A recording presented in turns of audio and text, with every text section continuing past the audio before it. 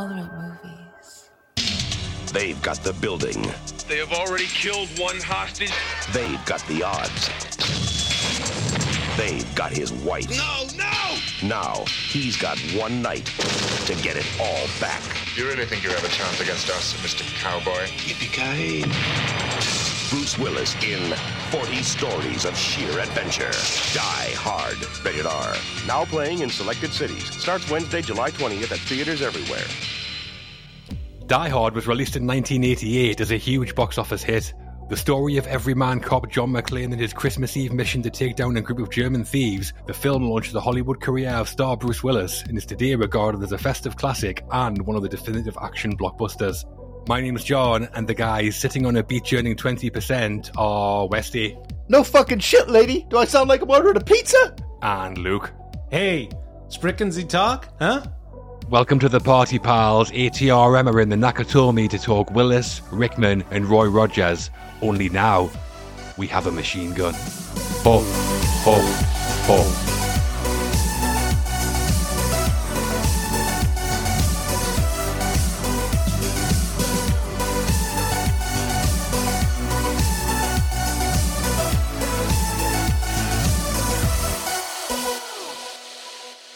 Hello and welcome to All the Right Movies, a podcast that will blow you through the back wall of the theatre on classic and hit films. Yes. To start off the day, we have some bad news in that Matt won't be joining us for the rest of his life.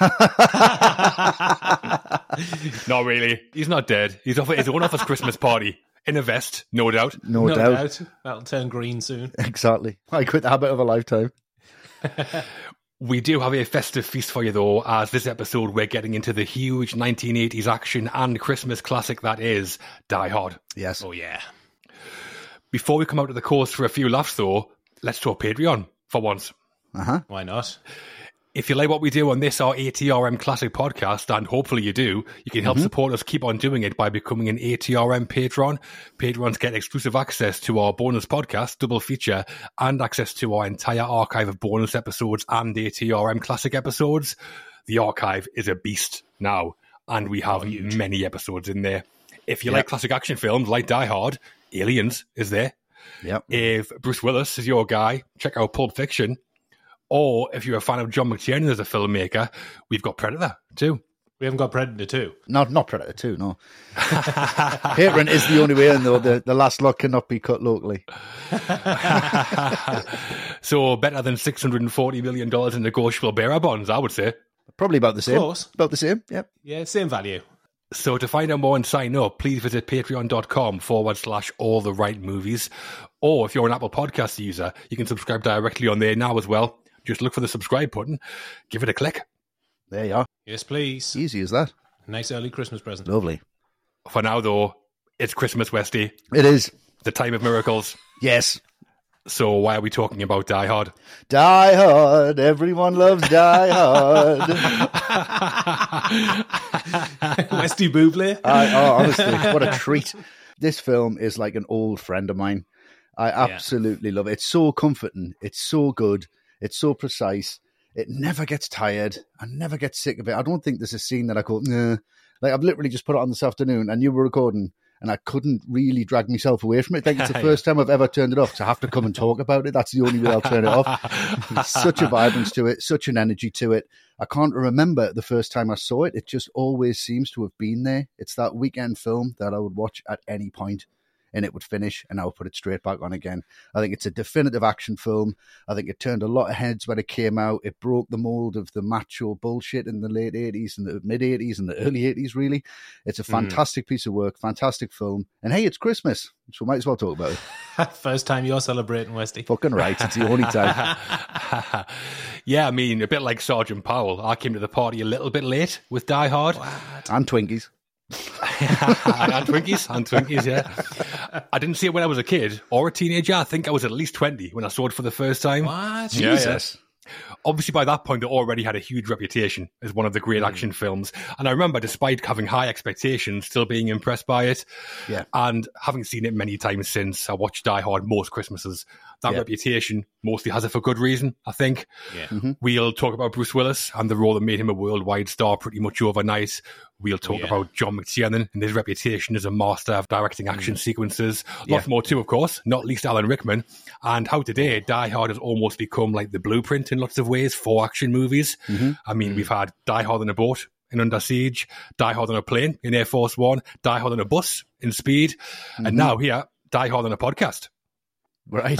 Amazing. Wesley's on the German cigarettes, I think. I am. Just as explosive. I've got the detonators. Here we go. So, yeah, let's see where it goes. Okay. And Luke, how's Die Hard for you? Well, I mean, it's like Westy said, it's probably the definitive action film, and it's been a personal favourite of mine since the late 80s, since it came out. I remember it coming out. My parents went to see it, and I was desperate to see it. And it's just got it all. It's got great writing and direction, exploding circular discs, which I'd love. Always great. If I can get my hands on them. It's got a charming and able lead actor in Bruce Willis, one of the ultimate movie villains in Hans Gruber. And I think the film as a whole can be taken for granted because it naturally gets a spin every Christmas. So the sheer movie-making skill on show, I think, is sometimes underappreciated, pretty fucking underappreciated. Yeah. So I think it shouldn't just be filled under the do not open till Christmas genre, much like Puppies. It's got so much more than a Christmas film, if it even is a Christmas film. Right. And obviously I don't need any encouragement to talk about Die Hard. So, Die Hard was produced by the Gordon Company and Silver Pictures, distributed by 20th Century Fox, and released on July the 15th, 1988, like any good Christmas classic. Filmed on location in Los Angeles, it was directed by John McTiernan, written by Jeb Stewart and Stephen E. D'Souza, and it stars Bruce Willis as John McClane, Bonnie Bedelia as Holly Gennaro McClane, Alan Rickman as Hans Gruber, and Reginald VelJohnson as Sergeant Al Powell. Surely does. Let's go then, shall we? Let's do it. Ellie, here we come. Okay, it was the night before Christmas, so stick around for the beginning of Die Hard. Yippee-ki-yay, motherfucker. Oh, the weather outside is frightful, but the fire is so delightful. And since we've no place to go, let it snow, let it snow, let it snow. It doesn't show signs of stopping, and I bought some corn for popping. The lights are turned way down low. Let it snow, let it snow, let it snow. Die Hard doesn't hang about too long before getting straight into it, and we're covering off the first act in some detail. The big action sequences involving McClane and the German brothers Grimm, Tony and Carl are coming. But first, we've got some fiery character introductions. Oh, yeah. Yep. So we start at the Nakatomi Plaza. New York cop John McClane has arrived for his wife Holly's seemingly innocent office Christmas party, but he's not alone. A bunch of dangerous Deutschlanders, led by Alan Rickman's Hans Gruber, gatecrash the party and take hostages. How was the opening for you, Luke? Yeah, an amazing opening, and I really like the setup with the estranged married couple, John and Holly. Yeah. And I think what's clear is that they very much love each other, but there's obviously a history of domestic issues left unresolved, and that's why John's here. Yeah, a great divide. Yeah, there is, yeah.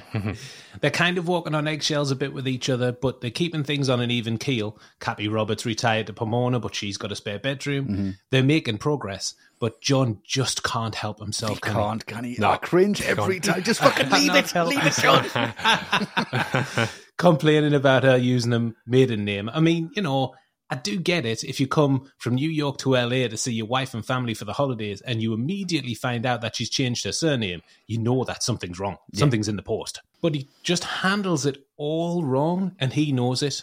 And the ripple effect of this argument can be felt throughout the film. Yeah. It's John's motivation to save the hostages because his wife is threatened. John is the slither of hope that Holly has of making it out alive. And it all feeds directly into that bathroom scene where his feet are all messed up. Yeah. The emotion that scene is charged by this one. I think it's a magnificent setup for the characters, this. It is. First off, for me, what kind of office party takes place on Christmas Eve night? I'm not going to that. No chance. Japanese corporation, obviously. Yeah, really highbrow. String quartet and Beethoven. Love it. Yeah. Shaky and Why I'm Not Good Enough, all of a sudden. Unbelievable. Imagine that on the string quartet. Shaky. Spinning the cello. Yeah, but the meeting between McClane and Holly, I mean, it's not the most exciting the film gets, obviously, but I do think it's so important in creating a platform for the later action sequences, and that sets up the characters really effectively, so we care about the action when it comes. I mean, this is the only scene that we get between McClane and Holly before Hans and the brothers Grimm show up, so they get one chance to get this dynamic down, and the writers and Bruce Willis and Bonnie Bedelia as the actors do a great job, I think, because the relationship between McClane and Holly powers lots of the film. Oh, it does. What I don't like, though, is worst man in the world, Harry Ellis, knocking about straight from the off. Yeah. Firstly, he's amazing. Just shamelessly snorting coke off Holly's desk. That's outrageous. Unbelievable. Yeah. He was just making a call. And then he knows Holly's got 2 kids, and he's trying to pick her up on Christmas Eve. Yeah. Yeah. And that laugh is horrible. So horrible. Well, I'll tell you who else reminds me of now in real life. Okay. Donald Trump Jr. Right. Off his head, overly inflated opinion of himself. Same face. It's him through and through. So not the most entertaining scene in Die Hard maybe between Holly and McClane, but I do think the marital argument is one of the most important. Yeah. Oh, yeah. It's one of the greatest pieces of writing as well, because it starts the foreshadowing that continues all the way through. The dialogue and the argument was largely improvised by Bonnie Bedelia and Bruce Willis. John McTiernan let them go, and Stephen D. Sousa was on set. He took notes and incorporated the improvements of the dialogue back into the script. Yeah, I think it's really well constructed. The scene, a bit of a cut above what you normally get for this kind of film. It is. I think. Yeah. But I'm not sure if this was the case in 1988 or not. Nowadays, I think Holly comes across as way too good for McClane. She's really intelligent, very successful, extremely reasonable, and his values seem totally outdated. He's one argument away from saying women just shouldn't have jobs.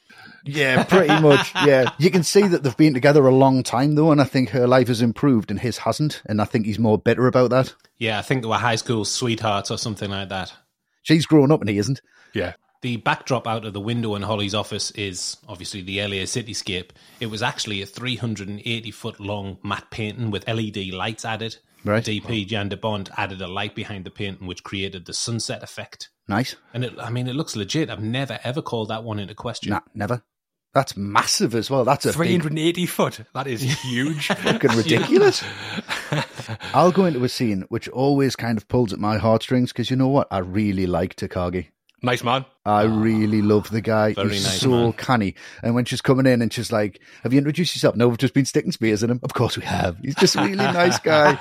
And when he tells Alice that he's a policeman, obviously he's been doing the coke. He's just looking after everybody. I love them little moments.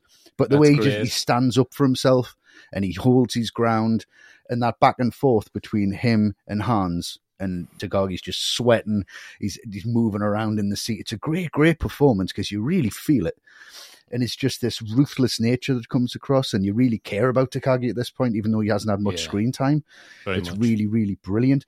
And the way that he kills him is just so ruthless. He does that count, and you've seen it a million times, haven't you? Right, I'm just going to count to 3. It never happens. No, it never does. Really happens. But this time it's just bang, and just that cut's amazing where the blood hits the wall, and then you get McClane's reaction. He's so precise, but he's left a right fucking mess there for Tony to clean up. That's crazy. See if you can dispose of that. Yeah. Excellent. But I love the way this just introduces a character. You think he's going to be a real big player. Bang, count to 3, he's out of there. I think it just sets up Hans through Takagi, which you really like. And they put the effort into liking that character so you can kind of despise Hans a little bit more. So I think it's a brilliant, brilliant setup again. Yeah. I love the intro before this to the Germans when they come marching off the truck into the Nakatomi. Oh, wow. Yeah. Bunch of European ponces. Ponces? I wouldn't get in the way. I think it's a great touch the way the Hans as a crew are all given names, though it's not so great how the characters don't always actually speak German. They just kind of yell German-sounding noises a lot of the time. Yeah. Like Pfeffenschal, yeah, all that kind of stuff. Links. And later on when Hans says Scheisse den Fenster, that means shoot the window, not shoot the glass. I mean, I think if it's a German dub of Die Hard, it must be all over the place, the German speakers. Yeah. I like the little side bet that Theo and Carl have here in that scene with Takagi and Hans. Oh, yeah. Theo has his money on Takagi not blabbing. Yeah. And that little look that Hans gives them. Yeah. Lovely little details. It's not over yet. Yeah. I like the intros to Hans. Firstly, when he's walking through the party goers looking for Takagi, he's reciting basically Takagi's whole life story, shows he's a professional, he's done his research. And then when he shoots Takagi, he's clearly a sociopath and will happily kill a father of 5 to get what he wants. So really good setup. Yeah, it is. Again, as well, when Takagi's tries to get everyone's attention, he's going, ladies and gentlemen. Yeah, It's great. exactly how Hans gets their attention. It's brilliant. Yeah. On the death of Takagi, producer Joel Silver said, I need to see his brains leaving his head. Amazing. I need to give something to the MPAA to cut because I want to get other stuff passed.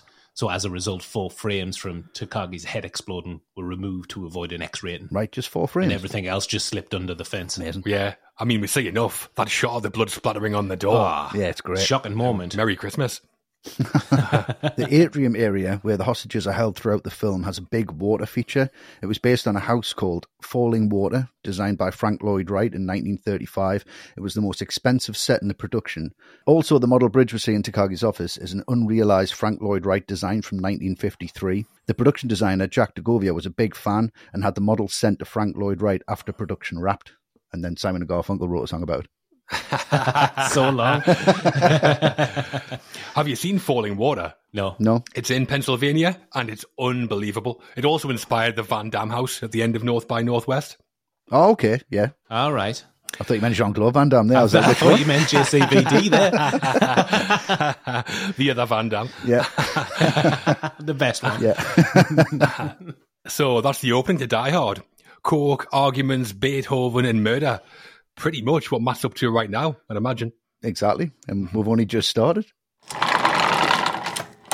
Once Takagi is bumped off, all hell breaks loose. McClane heads for the safety of the upper floors of the Nakatomi with Hans' crew in pursuit. In the action scenes that follow, McClane kills Tony Vresky, starting a movie-long vendetta with his brother Carl, and after unsuccessfully ordering a pizza, finds himself in a shootout with more Germans, led by Carl. Yeah, Brilliant. There are rules for policeman Westy. there are. Not that you follow them. You won't hurt me. There are rules for policemen. Yeah, I love this sequence when Tony comes back and you've got McClane versus Tony. And I think it's one of the great setups because you realise McClane's not that hard, is he? He's just a maniac. Like, Yeah. he's pretty much beaten here. He hasn't got much of a thought process apart from, I'm going to start this circular saw. That's going to do it. And it's a great reveal when he comes around the side of the wood and McClane's not there. The saw goes off and then he's there and it's like, right, okay, that's about as intelligent as he gets throughout the whole film, really. But it's just a mental when he's got the gun to him and he just thinks this guy's obviously about 3 foot taller than him. I'll have a go. He's got a gun on him. I'll have a go and I'll just elbow him. And he's got him. Like Tony's slamming him into walls. This is a lucky escape. Very much. Just falls down the stairs, snaps his neck. I think the thing that really sells this sequence is the aftermath and what he does with the body and how he kind of twists Yeah, of that around course. and takes the piss a little bit Mhm. with the, now have a machine gun written on it. It's just, that's a great touch because he has got something else now. But the audience you're still a little bit on the back foot because you're like, I'm not convinced that this guy can look after himself. To be fair, these guys are strong. And that's what I love about this sequence because it doesn't reassure the audience. It kind of puts you on the back foot thinking he's going to fumble his way through this. I'm really worried. And that's why I love it. Yeah. I don't quite understand Tony's outfit here.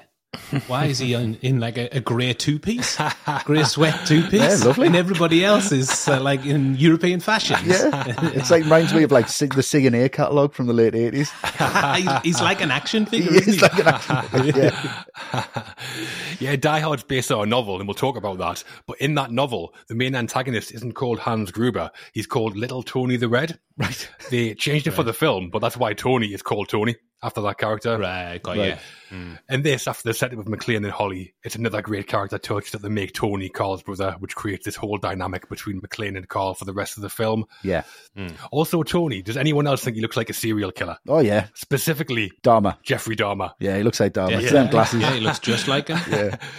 He's played by a guy called Andrzej Wisniewski, who's a real German, but I reckon that they've definitely told him to ramp up the accent for the film. I won't hurt you, my friend. Promise. The fire has been called off. That's quite seductive, that, It's John. beautiful. Yeah, and after this, I like the moment where obviously Carl has got a family vendetta to settle and he busts out the heavy-duty artillery. Yeah. The roof.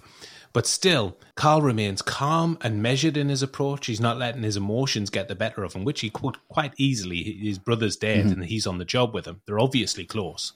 That wide shot of Powell looking at the Nakatomi is something else. You can see the see the gunfire lighting flares. up the top of the Yeah, building. yeah. Oh, yeah, it's great. But the scene itself, it's just so magnificently staged. McClane gets some humour in there. Your quote at the start, Westy, Yeah. but it's not done in a cheesy one-liner way. He's obviously exasperated and furious. Which makes it funny. Yeah, it does make it funny, yeah. And he's outgunned and outnumbered, but this builds on the character's resourcefulness as well, that he can get himself out of this really tight spot. Yeah. Because he's got his kind of cop street smarts to fall back on. Mm-hmm. And you mentioned about Frank Lloyd Wright. I'm just crazy about the production design all over the film, but here in particular, that fan that McClane inches through before shots are fired, Yeah. and the intricacies of the interior of the building, the vents and the elevator shafts, you really feel like you're in there, and you can feel the claustrophobia of it You all. feel how cold It's it is. great. Yeah. You can, yeah. Yeah, once the action starts with the death of Tony, the film doesn't let up. Every action sequence seems to ramp it up from the last one, and this one definitely does that. There's a great shot where the camera pans across the top of the roof from a couple of the Germans to McClane, like exchanging fire, past McClane to Carl, walking across the top of the roof. Yeah. I mean, Great. it's not exactly Alfonso Cuarón, but surely the longest shot in the film. It's Yeah. at least 8 seconds. Yeah. And at the time, quite original for a Hollywood film. Yeah. Very much. And the action's more varied this time. There's the intense action of the shootout, and then it's tension as McClane's trying to escape. There's so many moments in the film where the bad guys are within like a whisker of getting McClane. Yeah. And the part where he's hiding in the vent and Carl's using his gun to poke the casing is maybe my favourite of the lot. Really inventive. Wow, that's great. And really good. Instead of making a custom air vent to fit Bruce Willis, they brought one in, and Willis struggled to get through it quickly, meaning they didn't have enough dialogue to fill up the scene. Joel Silver called the writer David E. DeSouza and panicked at like 2 a.m, demanded he get on the set to write more dialogue. They fitted Willis with an earpiece so DeSouza could feed him lines, and that's where, "Come out to the coast, we'll get together, have a few laughs." That's where that line came from. Yeah. What a line. It is a great line. I know that the famous line where McClane says, "Now I know what a TV dinner feels like," that was improvised by Willis. Yeah. Great. To be fair, if I'd been dragged out of bed at 2 a.m. to write some dialogue and Willis started improvising, I'd be furious. I'd have to come up with that coastline, you have to. And that is the beginning of Die Hard. Some huge action from the get-go, and it's only going to get bigger, louder, and more intense from here. Absolutely. Oh, yeah. Kiss your fucking Dalmatian. The director. The director of Die Hard was John McTiernan. He directed just 2 features before Die Hard, the universally panned horror Nomads in 1986 and the still much-loved action film Predator in 1987. Was that Pierce Brosnan in Nomads? It was. It is, yeah. Oh, yeah, I remember that one. Making a name for himself at the time then, Luke. Yes, indeed. So what do you think of J. McTee's work on Die Hard? Back-to-back action classics. Yeah. For me, McTiernan is the master of taking multiple scenes, breaking them apart, and then piecing them back together by cross-cutting the action. Right? He does it in The Hunt for Red October as well. Yes. In here, he does it when Powell first arrives at Nakatomi. Powell's snooping around in the seemingly safe surroundings of the lobby, unaware of the dangers around the corner.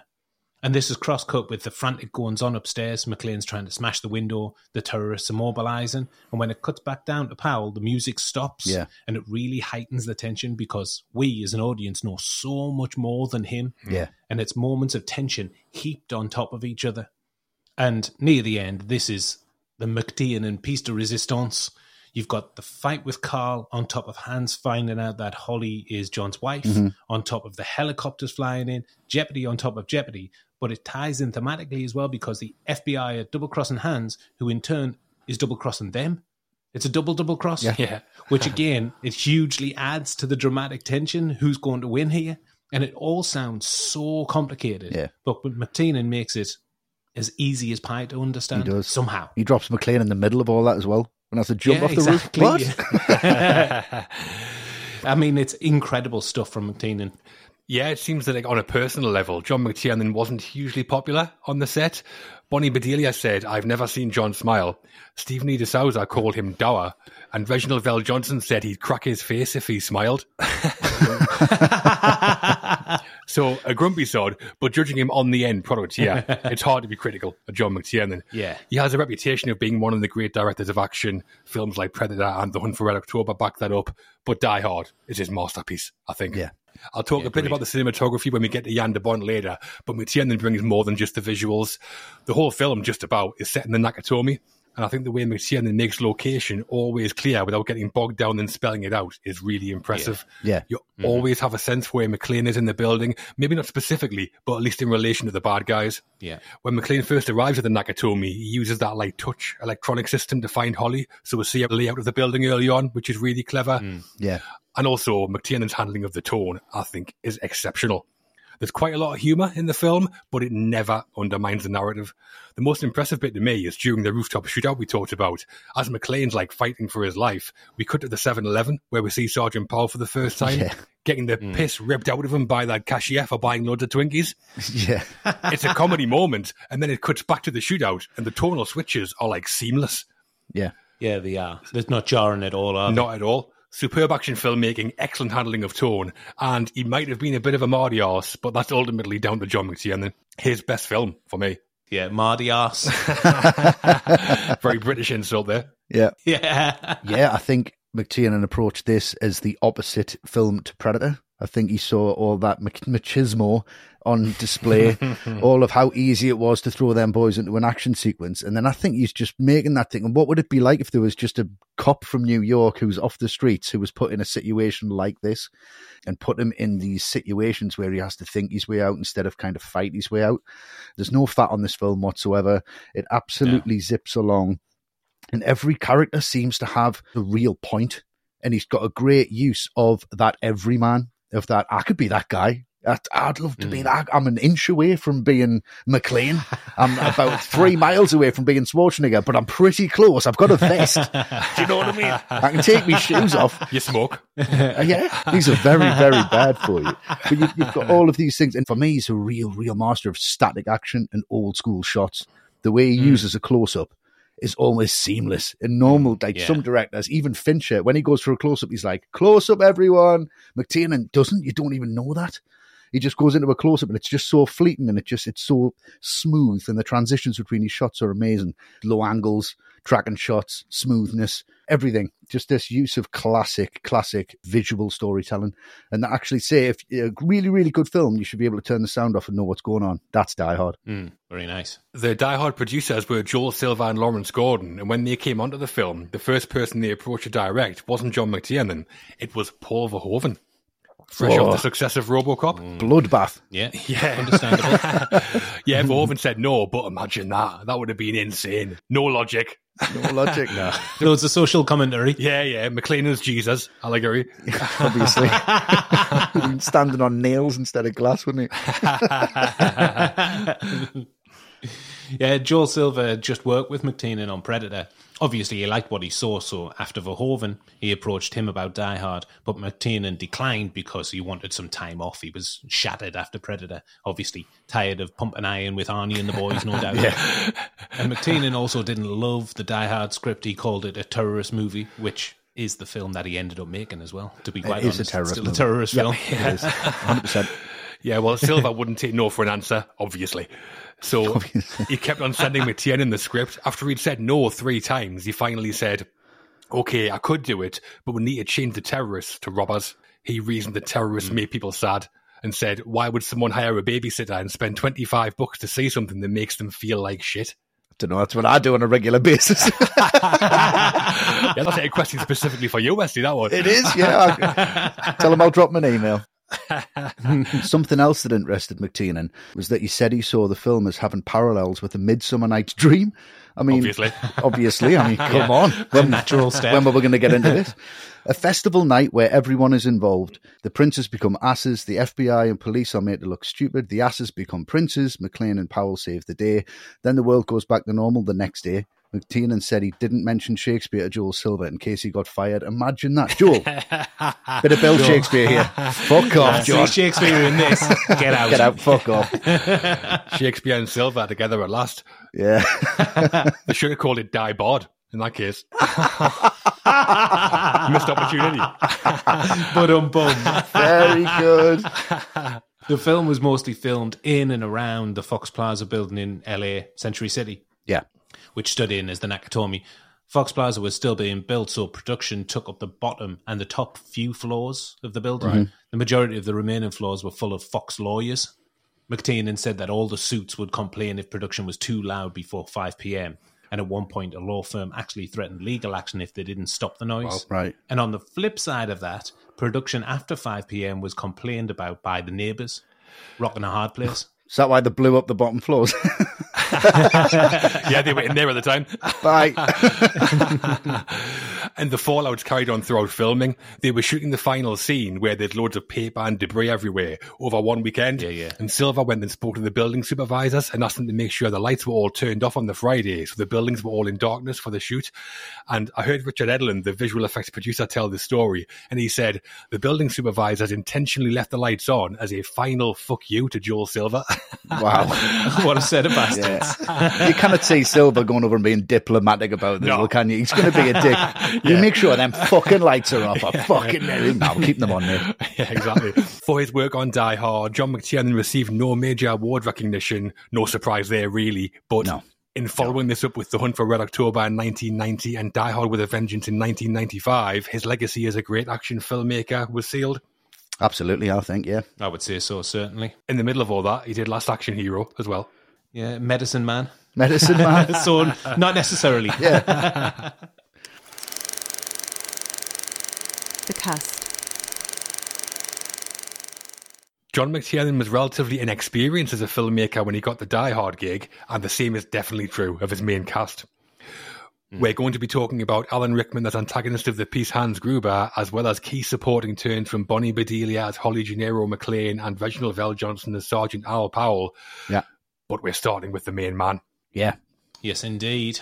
So Bruce Willis plays John Roy McLean, a New York cop caught up in the Christmas Eve shenanigans in the Nakatomi, where with McLean for the majority of the film, as he works to take down Han's crew, forms a bond with Powell, and ultimately reconciles with his estranged wife, Holly.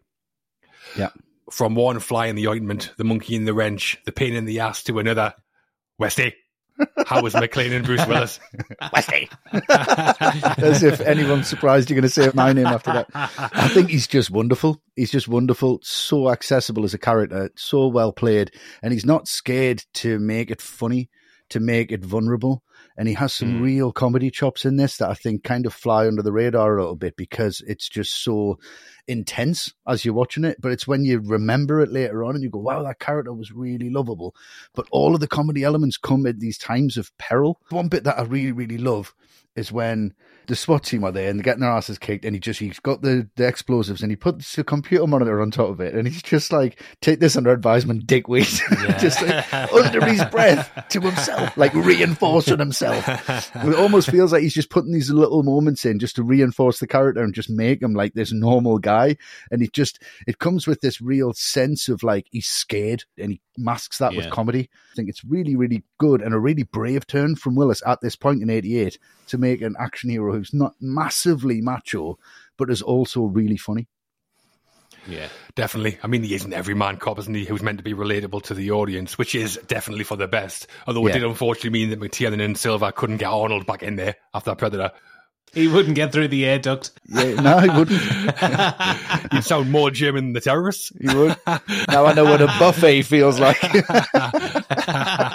And I mean, considering Bruce Willis' experience before this, which was a hit TV show and a flop rom-com called Blind Date, I think he's superb as McLean. Yeah, he's unreal. Leading an action film, it's not just about being able to act, it's just as much about how good you look performing the action. There's a certain athleticism required, and Bruce Willis delivers on all of it. Like when he's running through the glass screaming, or when he jumps off the building with the hose round his waist, or the fight with Carl later on. In lesser hands, I think McLean could have been a bit on the nose.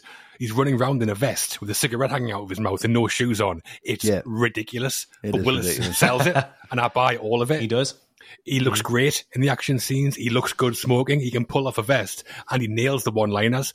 And when the dramatic moments do come, he's got the chops. Yeah. One of the very best leading man performances in an action film ever for me. When he's putting that hose on, he's like, Jesus Christ, John, what the fuck are you doing? Yeah, it's great. Please don't let me die. It's great. How did you get into this shit? How did you get into this shit? It's fantastic. Yeah, I mean, the setup for the character is just wonderful. In 10 seconds of no dialogue when he's on that plane, you get that he's a married man on account of his wedding ring, and also how tense he is on that flight with him grabbing the armrest. So there's vulnerability on a few levels immediately.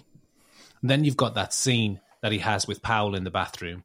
And this vulnerability that he shows just wasn't a thing in the action genre. I mean, Yeah, you love this scene, don't you? You've mentioned it a couple of times. I love it. Schwarzenegger in Commando, his daughter's life is on the line. Similar situation.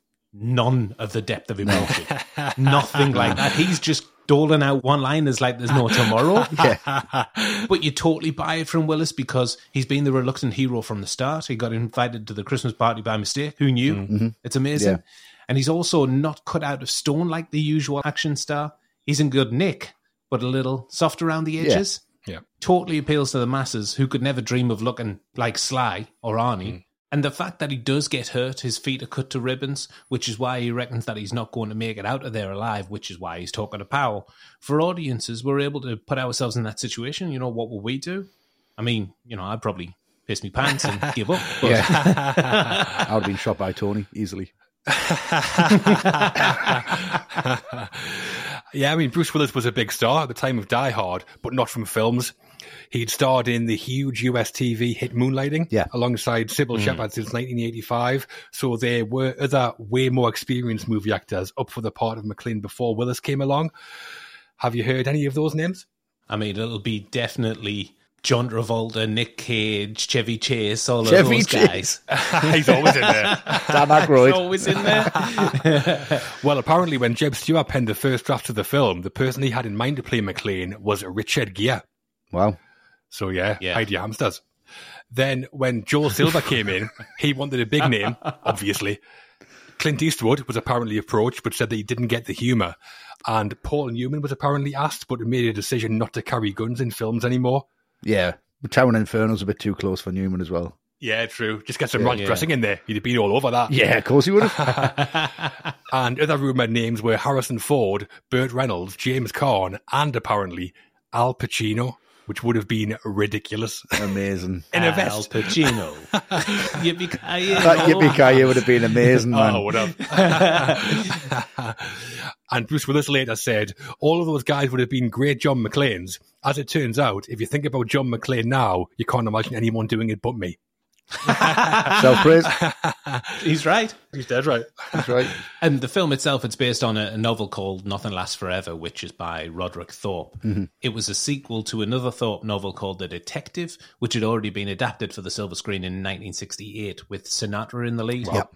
And because of this, when 20th Century Fox decided to adapt Nothing Lasts Forever, they were contractually obliged to offer the part of John McClane to Frank Sinatra before anybody else. Wow. I mean, ludicrous. Ludicrous. Doobie-doobie-doo, motherfucker. You're selling it there, to be fair. I know. Yeah. I mean, Sinatra was already in his 70s at the time and he turned it down. Thankfully, he said, I'm too old and too rich. I mean, too old surely is the most important thing there for him. Don't care how rich you are. Yeah. You're just not equipped for the role. Yeah, exactly. Sammy Davis Jr. as Powell. That would have been good as well. That would have been great. And Stephen E. DeSouza said, thank God Sinatra passed, or the chasers around the building would have been on mobility scooters. Imagine his toenails. He's 70. Howard Hughes. Disgusting. Joel Silver was on a flight and found himself sitting with an agent called Arnold Rifkin. Rifkin knew Silver was having trouble casting the lead on Die Hard, so put forward his own client, who happened to be Bruce Willis. Sure. He convinced Silver he was the right man for the part, but there were conflicts with the Moonlighting schedule, so Willis couldn't do it. Then Sybil Shepherd fell pregnant, meaning a window opened up for Willis to take the part. He said, if I had got Sybil Shepherd pregnant myself, I couldn't have planned it better. Amazing. That's a respectful thing to say about your co-star, isn't it? Isn't it? I don't think they got on. Yeah, so Willis was paid $5 million to play McClane, which was a huge amount for a TV star with one film under his belt. Yeah. Massive. It caused quite a storm with Hollywood studios, and I saw an interview with Alan Ladd Jr., the head of MGM at the time, who said, what if Tom Selleck starts demanding $6 million? What's wrong with Selleck? Tell him no. He's already lost Indiana Jones. Give the guy a break. On set, McTiernan had a problem or two with Willis when blocking scenes. Willis would spoil the shot by saying, I don't think John would stand here, he'd stand over there. And this continued for a while until Joel Silver confronted Willis and found out that he was concerned about his thinning hair. Right. The set was so well lit that he was concerned that the light would shine through his hair and highlight his baldness. I mean, it wouldn't be long before we got the signature bald Willis look, would it? No, he went for the full shave. Should he use that $5 million got a hair transplant like Wayne Rooney? Well, maybe not like Wayne Rooney. No, maybe not. Rooney. Like David Beckham. I didn't expect Rooney to come up on a Die Hard podcast. Also, Marilyn Vance, one of the production designers, she said there were 17 different versions of McClane's vest in like varying degrees of distress, which I think probably explains why it seems to change from white to green from one scene to the next. I mean, it's quite a jump for there to be 17 gradients. it's quite a jump. To finish off on Bruce Willis as John McClane, we have our first Patreon question. So one of the benefits of signing up as an ATRM patron on Patreon is that we'll answer your questions on the show. We have the first of those questions now, and it comes from Jacob Perry. Season's greetings, Jacob. Hello, Jacob. Hi, Jacob. So Jacob is asking, again, Battle of the Max Part 2, McCready versus McClane. Bare knuckle, no flamethrowers, no machine guns. Who wins? Oh, the Mac Daddy. So on our One Flew Over the Cuckoo's Nest episode, Jacob asked who would win in a scrap, RJ McCready from The Thing or RP McMurphy from Cuckoo's Nest. The winner then was McCready. How about McCready versus McClane though, Westy? Oof. I mean, this is a bit of a better pairing, isn't it? It's a bit fairer. Yes, it is. One of them's not a complete fucking psychopath. I don't know. I think this is a very, very even pairing for me, but I think the fact that McClane refuses to have a drink, he's a bit more on the level. I don't know. It's a tough one because they're both really good with weapons, but hand to hand, they're both pretty shit. So I would actually put my money on McClane because I think he's just got a little bit more drive and a little bit more clarity. But ultimately, I think they would both just beat the shit out of each other and then just sit there and see what happens. Yeah, I think if it were with all the tools at their disposal in their respective films, it would be quite an even matchup. Yeah. But like Jacob says, if it's bare knuckle, skin on skin, stripped to the waist, to the death, it's got to be McClane for me. No contest. When he gets backed into a corner, he strikes with rapid ferocity like we see with Carl. I mean, McCready's a helicopter pilot. Yeah. McClane's a copper. Without the dynamite and the hat, McCready would have nothing against McClane's personal arsenal. Yeah, just pulled out a Petri dish and a wire coat hanger. Not going to happen, is it? Yeah. Yeah, he's a street fighter, McClane, isn't he? Yeah, he is. No award recognition for Bruce Willis on Die Hard. It catapulted his career into the stratosphere, though, making him one of the biggest stars in Hollywood, and he returned as John McClane a further 4 times in Die Hard films. By the time of the final one, A Good Day to Die Hard, Willis was making a reported $25 million. Ooh. My God. So, a great career for Bruce Willis, and this, the original Die Hard, still stands right up there among his best work. Oh, absolutely for me, yeah. The best. The antagonist to McClane's protagonist is Hans Gruber, played by Alan Rickman. Yeah. An East German terrorist turned thief, Gruber masterminds the takeover of the Nakatomi and attempts to steal $640 million in bearer bonds before falling to his death from the 30th floor of the building in the climax. Yeah. The benefits of a classical education. Look. How's Hans and Alan Rickman? Yeah, I mean, Rickman, he just swooped onto the big screen and changed the game here. I mean, that shot of Hans emerging from the truck with his Eurotrash crew behind Always him. in the middle. Brilliant. Wonderful. Hands in pockets. Hands in Hands in pockets. This ain't, I'm going to mention Commando again, but this ain't no Bennett from Commando. No. What is? No chainmail, no Tash. When he blows Takagi away, we now know who we're dealing with. Ruthless, emotionless, 100% focused on the job at hand, and nothing will get in the way of that. No. But then there are layers to Hans. He doesn't just plug away at people for no reason. He even admits his feelings to Holly about the use of the bathroom for the hostages. And in that moment, he immediately sees that Holly is someone to keep an eye on because she's tough and she's whip smart. And he's such a cool customer. He's anticipated the involvement of the police and the FBI. He needs them as part of his master plan. And he's even 1 or 2 steps ahead of his henchmen on that score. Mm-hmm. And Rickman was perfect casting. Jackie Birch, take a bow, because perfect actor to pull off that with his kind of aloof Euro charm. Yeah. Magnificent. Yeah, I saw an interview with Rickman on the Die Hard set where he said, as far as I'm concerned, I'm not the villain. I'm just a guy who made certain choices. I mean, fine, but if those choices are to steal and murder people, you're definitely the villain. Check the brief. I mean, this type of bad guy, the kind of suave, well-spoken, well-dressed, sophisticated charmer with a black heart, that archetype's been around about as long as movies have, but it's never been done before or since as well as Hans Gruber for me. No way. I love him as the villain. If I was a German thug and Hans Gruber told me he had a foolproof plan to steal 600 million big ones, I'd definitely believe him. Great dynamic between him and McClane too. They're like two opposites. And I like the relationship that he has with Holly as well. Especially the bit at the end when Holly says, "You're nothing but a common thief." And Hans scoots right up to her face and goes, "I am an exceptional thief." He's definitely practicing for the Sheriff of Nottingham. Sheriff of Nottingham, I knew you were going to say, Just needs to call off Christmas. But one of the great Hollywood films for me, Hans Gruber. Yeah, I mean, Rickman's just wonderful, wonderfully watchable, and you kind of root for him after you've seen it a fair few times. You just really fall in love with the guy. You fall in love with the character. I love the precision of the character. I love how intelligent he is. And watch when he goes in, he kind of owns the place, and he touches everything. The more you watch it, the more you think, was he just going to get out of this alone? Was he going to get everybody on the roof and blow it? And he was going to be the only person driving out of here? You can't trust him with anything. It's just really, really, really well done. And I know I said earlier, when you turn the sound off and you can see what's going on, but with his performance, when he goes from Bill Clay back to Gruber, he doesn't even have to be in focus. And you know he's a character. That's how good his performance is.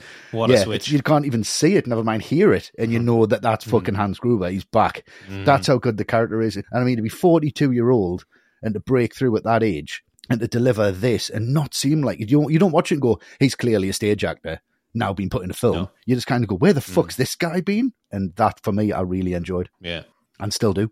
Die Hard was actually Rickman's movie debut at 42. It's incredible. He made a name for himself on the stage as a RADA graduate and was looking to get into movies. Casting director Jackie Birch was aware of Rickman when she cast Red Heat. He auditioned for the part of a Russian heavy. I mean, to go from that to this is amazing. Cocaine on.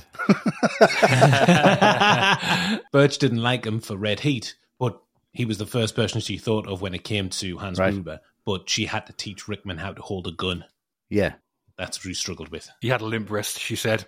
I love an art fighter, Alan Rickman. Yeah. Of course he is. And he said that he was offered the part just 2 days after arriving in LA in 1987 and said, "I'd never made a film before, but I was extremely cheap." A bargain then. Absolute bargain. Right? Absolutely. You can tell that really adds to the character, the fact that he's not comfortable with a gun. Like I say, he's the brains over the brawn. He is, absolutely. Yeah. Rickman was sent the script and later said, I read it and said, what the hell is this? I'm not doing an action movie. He was convinced otherwise by his agent and said that the wit of the script and the progressive storyline and black characters won him over. Yeah, he didn't have much film experience, like we said, but Rickman said that he wasn't afraid of getting his opinion in there. Yeah. He left a note, apparently, on Joel Silver's desk with 2 suggestions. He said Hans should wear a suit rather than the full terrorist gear, and he said there should be a scene where he pretends to be a hostage. Nice. Brilliant. Silver replied and said, "Get the hell out of here, you'll wear what you're told." Keep the lights on. But then Rickman was given the new script with those changes in. Amazing.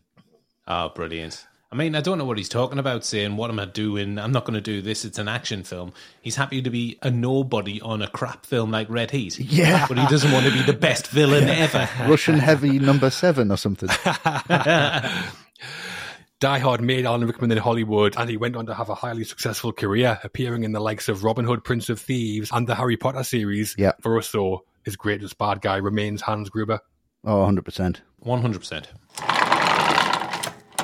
That's our 2 leads in the film, and there's a memorable roster of secondary characters too. 2 of the key ones play a role in helping out McClane in his wife Holly, played by Bonnie Bedelia, and Sergeant Al Powell, played by Reginald Vell Johnson. Yeah. We should talk about those as well, so who are you going for, Westy? I'm going for Bonnie Bedelia, who I think is just wonderful in this film. Pomona. Fucking great. Pomona. Great, she's just... To me, I haven't really seen her in anything else, not that I can remember, not off the top of my head, so she is just Holly McClane, through and through, from this and the second one. Really believable as John's wife, really believable as his high school sweetheart. I think they're perfectly cast as a couple. You can see them as a couple. I think their chemistry is really, really excellent. She's got this wonderful emotional side. She's got this real maternal side. You can see she's a mother and she really cares about people. She's really believable from that emotional side, but she doesn't seem soft. She's got this hardness, which is really, again, it's really refreshing for this time. She's not just screaming and running about the place and saying, John! It's just her little quips about him. She's like, he's still alive. Only John can make somebody that pissed off. Do you know what I mean? Just them little quips are excellent to show that they're kind of on a par. And her arc for me is one of the most interesting because she's got to learn to understand where John's coming from. She's a success and he's not. But she's got to understand that he's really fucking good at his job. But you absolutely 100% buy that she could be president of that company and she could hold her own in a meeting. Yeah. You totally get it. 100%. Power hair, power suit. She's got that performance. Great performance from Bonnie Bedelia. And if she was given a little bit more time, she could take that Rolex off herself. I don't really think she needs John. I think she's just that strong of a character. She's excellent. Yeah, I don't really know Bonnie Bedelia from anything other than Die Hard either. But this was the 15th feature film she'd been in. She'd been in They Shoot Horses, Don't They? And Heart Like a Wheel. So lots of experience at the time. And that shows because I think her acting skill is beyond question. Yeah. Oh, no doubt. In not that many scenes, she makes Holly feel like a living, breathing person to me. Mm-hmm. Excellent actress with very good dramatic chops. And she adds a lot of like much needed grounded weight to the film. I think she's great all the way through. Also, did you know that Bonnie Bedelia's full name is Bonnie Bedelia Culkin? And she is the aunt of Macaulay Culkin. Oh, well, there you are. Yeah. No wonder it's definitely family. a Christmas film. Exactly. It's a similar concept as well, Home Alone. So we need a crossover there, surely. Oh, yeah, it's exactly the same. Paint cans slapping in the hands' face. Bruce Willis was already cast when they were looking for an actress for the part of Holly, and it was Willis's idea to cast Bonnie Bedelia because he'd seen her in Heart Like a Wheel and said she would bring heart, warmth, and strength to the role. But she was incredibly surprised to be approached by Joel Silver about the role. Yeah, I mean, he was right, Bruce Willis. But I just can't believe him and Silva didn't go over some 21-year-old blonde, to be honest. They did for every other female in the film, and he looks at them all. He does look at them all. California. Well, I'm going for John's other muse in the film, and that is Sergeant Al Powell, played by Reggie VelJohnson. Yeah, lovely. I mean, God bless Al Powell. A lovely man. Yeah, he's wonderful. He's a sweetheart. He is. He's just a flat-footed desk jockey who's got roped into something way above his pay grade. But he really turns out to be the most effective person on the outside. Johnson & Johnson get blown to smithereens because of their gung-ho approach. Dwayne T. Robinson is a bootlicker, but thinks he's a big shot, which leaves Powell. I really love that moment after Ellis is killed and Powell is arguing with Dwayne, and Hans gets on the radio, "Attention, police." And Powell picks it up and he's full of confidence. And he says, "This is Sergeant Al Powell," before Dwayne snatches it from him and timidly introduces himself over the radio. Yeah. Just that little moment shows where both of these characters are in this situation. And Powell is thriving. I love that. Yeah, they're going after the lights. And Powell builds up enough warmth and trust with McClane to get him through relatively unscathed. He's basically coaching him through the trauma of it all. If he didn't give John the pep talks and wasn't a friendly voice at the end of the radio talking about Twinkies, I mean, I imagine John's spirit would have probably broken. He's near as damn it in that bathroom scene. And the character, I mean, nobody dislikes him. And that's because of VelJohnson. He's got so much on-screen warmth. I really love. You can't get enough of this performance. Not at all. Yeah, the character of Powell, I think, is a brilliant idea. Giving us someone on the outside gives McClane a link to the outside world, and is a perfect outlet for exposition and backstory, where McClane can just pour his heart out to Powell about what he thinks Hans is up to, or his history with Holly, and it's all totally believable. Mm-hmm. And he is a good source of humour, especially in the scenes with Deputy Police Chief Dwayne T. Robinson, played by Paul Gleason. The funniest line in the film to me is where Powell's telling Robinson he thinks McClane's a policeman because he made a comment about spotting a phony ID, and Dwayne's like, "Christ, Powell, he could be a fucking bartender." That's brilliant. Which Willis wasn't he, before Moonlighting? Yeah, he was. Yeah. So yeah, good performance from Reginald VelJohnson, and I think an excellent character. Casting Powell was an area where John McTiernan and Jackie Birch didn't agree at all. McTiernan wanted Bobby Duvall as Powell. Wow. VelJohnson later said that Gene Hackman had been cast but had to pull out due to scheduling conflicts. Blimey. And Jackie Birch said McTiernan was also interested in Lawrence Fishburne, which I can see. Great. She wanted to cast an unknown, though, specifically Reginald VelJohnson. And she said to McTiernan and Silver, "He's the nicest man you'll ever meet, and you need him just the way Bonnie Bedelia is as an asset for Bruce," which is fucking spot on. It is. That's why she's a casting director. Yeah. Too right. Yeah. He's the nicest man you'll ever I know. meet.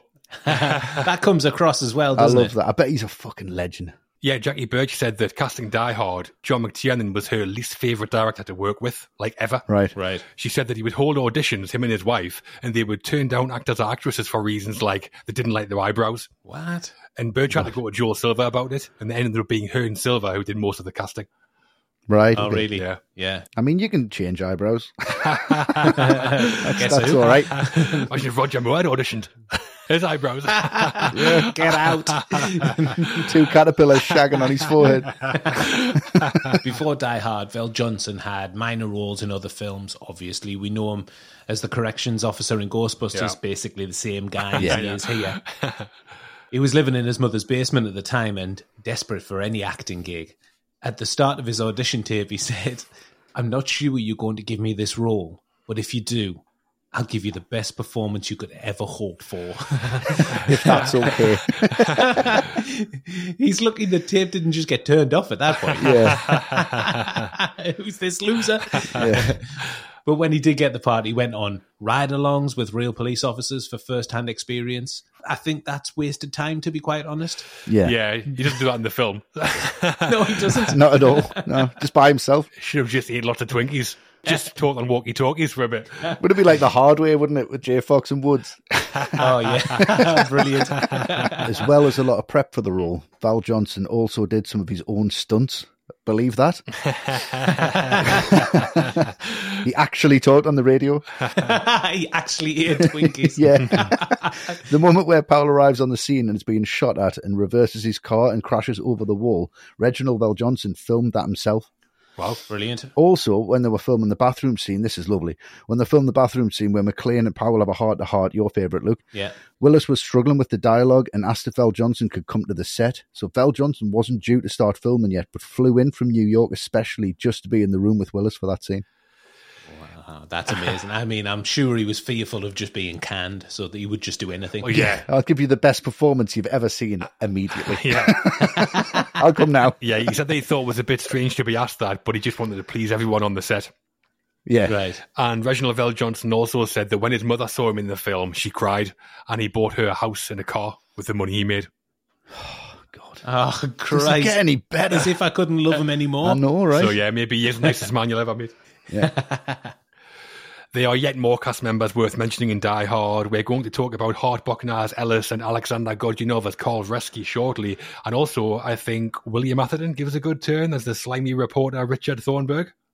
Yep. Brilliant. William Atherton as William Atherton. Well, yeah, Stephen E. DeSouza said that William Atherton was the go-to asshole in Hollywood at the time. Yeah, and he's so good at it. That's amazing. In our main cast, though, Bruce Willis, Alan Rickman, Bonnie Bedelia, and Reginald Val Johnson, some iconic performances. Oh, absolutely. Oh, yeah, So all over. memorable, everybody. Mm-hmm.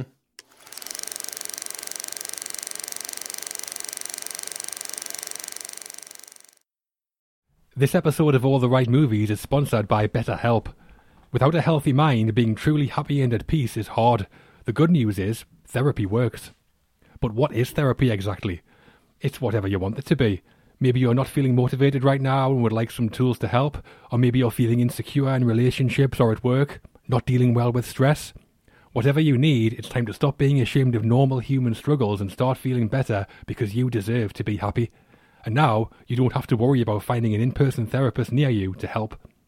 BetterHelp is customized online therapy that offers video, phone, and even live chat sessions with your therapist, so you don't have to see anyone on camera if you don't want to.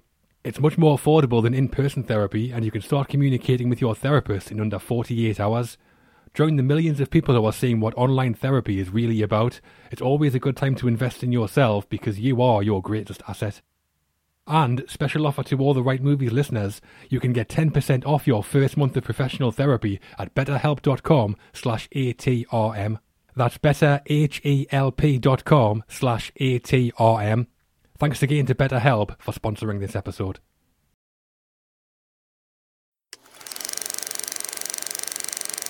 The middle. Into the middle of Die Hard, the film starts to show why it has its reputation, with wall-to-wall action coming thick and fast, and we've got some huge moments to talk about. Oh, yeah.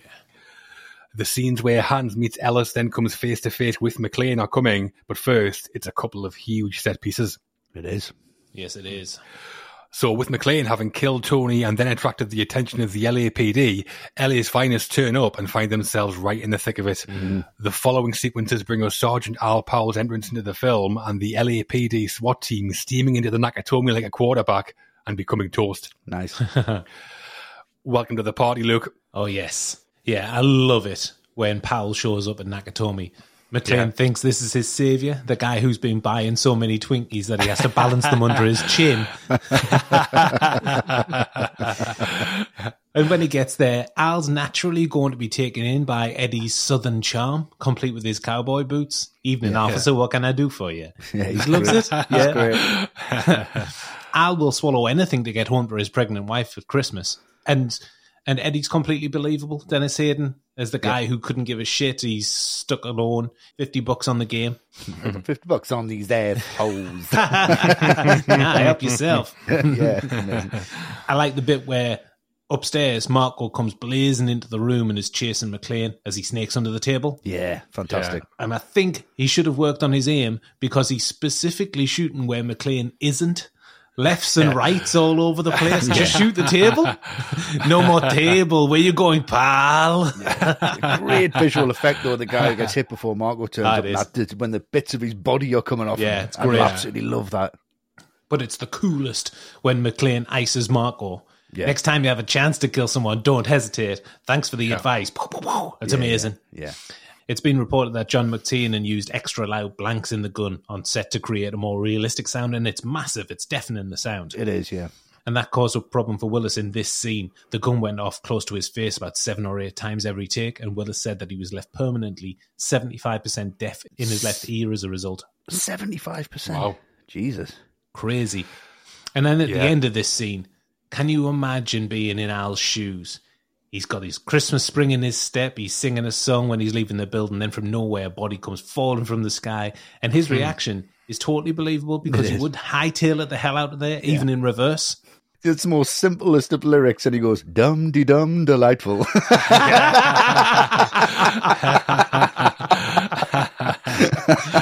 got that shot of Argyle having a great time on the phone. That's hilarious. Yeah. He's having a great time. And then McClane's welcome to the party, pal. One of the most memorable lines in the film, and more recently, catnip for meme enthusiasts around the world. Yeah, definitely. Definitely. Yeah, the way Powell turns up and the terrorists think they're getting away with it until McClane drops the corpse of Marco onto Powell's squad car, and then all hell instantly breaks loose. That's just brilliant. It's great. There's another really good example here of McTiernan handling the shifting tones when he cuts from Powell reversing the car to that shot of Argyle, the chauffeur, getting smashed in the limo and then back again, and it's seamless. There's a couple of nice touches with that shot as well of Argyle. Have you noticed that as Powell drives over the wall and we see it through Argyle's rear window, Marco's corpse is hurled from the car? All right. Oh, really? I missed that. Right, nice. Yeah. And when Powell arrives at the Nakatomi and doesn't spot anything, McClane says, "Who's driving this car? Stevie Wonder?" Yeah. And then we cut to Argyle in the limo. He's listening to Stevie Wonder. Yeah, it's skeletons, isn't it? Yeah. He's got sunglasses on as well at that point. Yeah, he's got sunnies on. Amazing. It's like pitch black. Yeah. I'm going to go for a bit where it gets heightened yet again. I mean, every action sequence is just piles on top. It's like Lego, isn't it? It's fantastic. It's when the SWAT team enter and you think, here we go. But you don't believe it for a second. They turn up. You don't feel any relief whatsoever. No. Because you're just completely on McClane's side, and his performance here, macho assholes, no. And he's just, he knows for a fact that they're absolutely done for. And it's Dwayne's response here. I cringe every time when he says, kick ass. Absolutely. Just go, oh no, that's fucking so cringe, man. You can't pull that off. No, he can't at all. And that other guy's just send in the car. Send in the car. So cocky. They're almost in. Yeah, it's just this real gung-ho, like USA bravado, we can do anything. And what is excellent in this sequence is the music. Yeah. And how it's just there. Your firepower is so loud, you can't hear the score.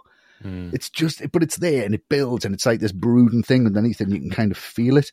And I think that's just wonderful. And McClane's got to solve the problem. He's got to just go, right, well, I've got to do something about it. And that would be the last thing I would think of. I would think I'm going to kill everybody if I push this out down an elevator shaft. I don't know where it's going to blow up. I don't know how much explosive I've got. I don't know what the fuck's going on. I don't know what's going through his head. But when it works, it really does work. Yeah. It's wonderful. Take this under advisement, Dickweed. Again, amazing. It's brilliant when one of the SWAT team guys gets stung by that rose thorn. Yeah. Oh, I mean, that's the caliber of the guys that were sending in. No wonder they get wiped out. yeah, exactly. It's a great touch, that. Yeah, it is. Yeah, in a film full of brilliant action scenes, this one might be my favourite. Yeah. I always like Theo's line when the SWAT team come in, where he's like, "'Twas the night before Christmas, not a creature was stirring, except the 4 assholes coming in the rear in standard 2x2 cover formation." Yeah. It's a great turn from Clarence Gillard Jr. This, like, the quarterback is toast. Yeah, Fucking really good. brilliant. He's great. That shot of the RV, like, rolling towards the Nakatomi is brilliant. Yeah. And there's some excellent main job work throughout the film, and one of the best uses of it's here when McClane blows the building and we get that shot from outside the building of like several explosions going off. Yeah. That's a miniature. It looks totally real. It's huge. To me. It does. Again, Dwayne is rubbish, where he doesn't even know what's going on when they start shooting at the lights. How did he get that job? They're shooting at them. It's panic fire. They can't see anything. It's just great. Theo again, when he's like, the police have themselves an RV. He's excited about it. Wonderful stuff. Yeah, in that scene when the tank is hit with the rocket launcher, a false railing was added that the tank crushes, and boards were painted to look like stone flooring. And a fake missile was fired down a piano wire from the tank to the building, and the wire was covered in acid so it didn't show on camera. Looks amazing. Yeah. And they did a load of takes, but the tank withstood every single one of them. Really? Fired by Vico. It does look brilliant, that shot. I love it when Hans is like, hit it again. Yeah. And this isn't gun or explosion porn. Well, I mean, it is, obviously. But it is. It isn't just that. It's all so well put together, so well shot. There's a definite craft to what's going on as well. Yeah, incredible stuff. Staging of the action scenes throughout are amazing. Superb. The moment McClane creates the C4 fireball obviously couldn't be done on an actual 30-story elevator shaft. So Richard Edlund and his crew created a 23-foot-high replica. I mean, that's still pretty big. Massive. They taped it to the ground to create the illusion that it was the actual size. The top was 4 feet by 6 feet and the bottom was 6 by 9 inches. Right. Tiny lights and pipework were added, and every elevator door and shaft were hand-painted to scale. You just can't tell. You can't. It looks incredible. Yeah. And then to create the shot of the flames rushing up the shaft, they filmed it at a lower frame rate and then sped it up. Yeah. And the shot where it blasts out the elevator and McClane kind of dives for cover, that was done by recreating the set as a scale model. It all looks just perfect. Oh my God. I've never questioned any of it. Nah.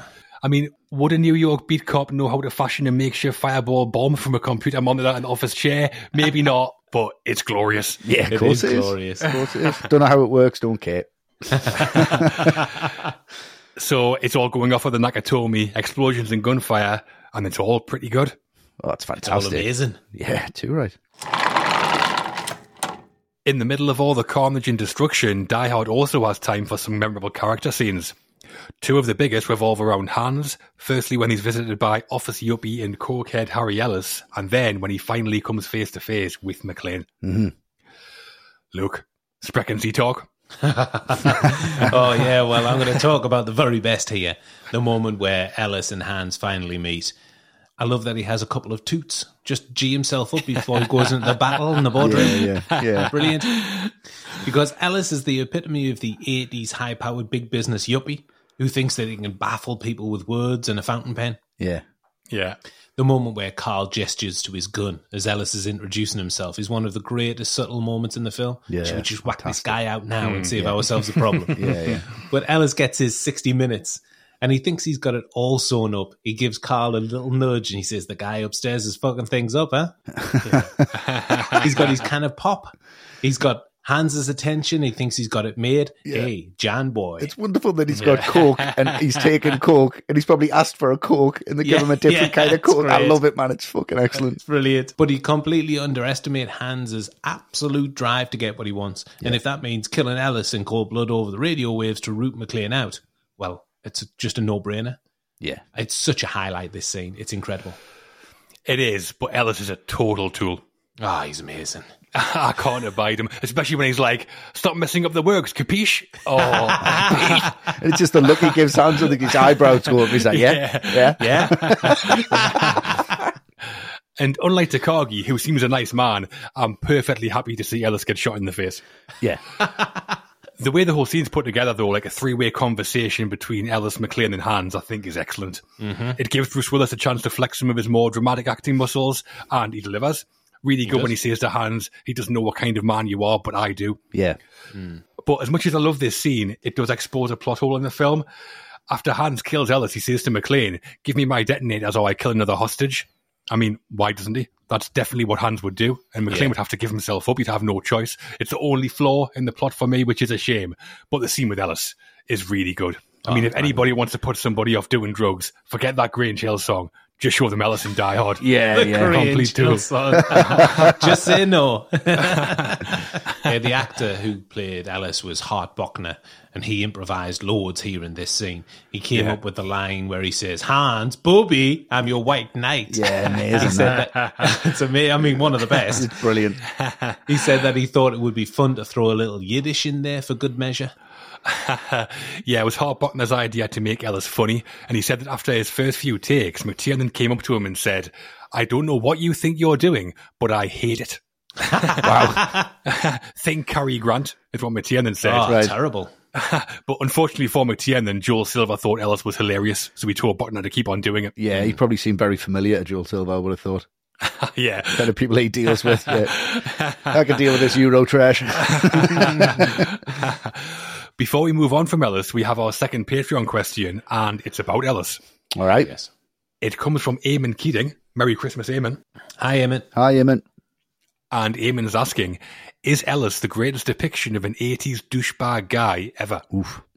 So, yes, is my answer. Yeah, there you go. What do you think, Westy? I think there's a few. I don't want to step on Luke's toes here, but I've got a few, and we might be crossing swords, but we shall see.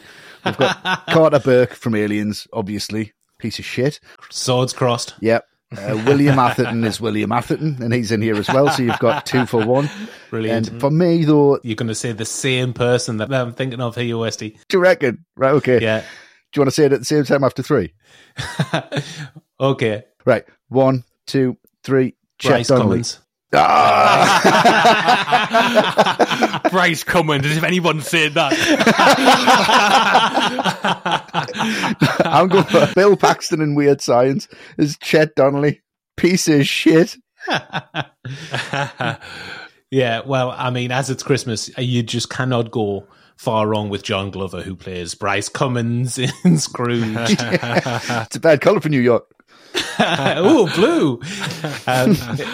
He's an LA slimeball, but he's just the epitome of corporate 80s America with his conscientious diet. He's got the California health plate and his paper-thin business talk. There is no I in TEAM. Awful. Yeah. But, I mean, Ellis, he's almost certainly top of the pile for me.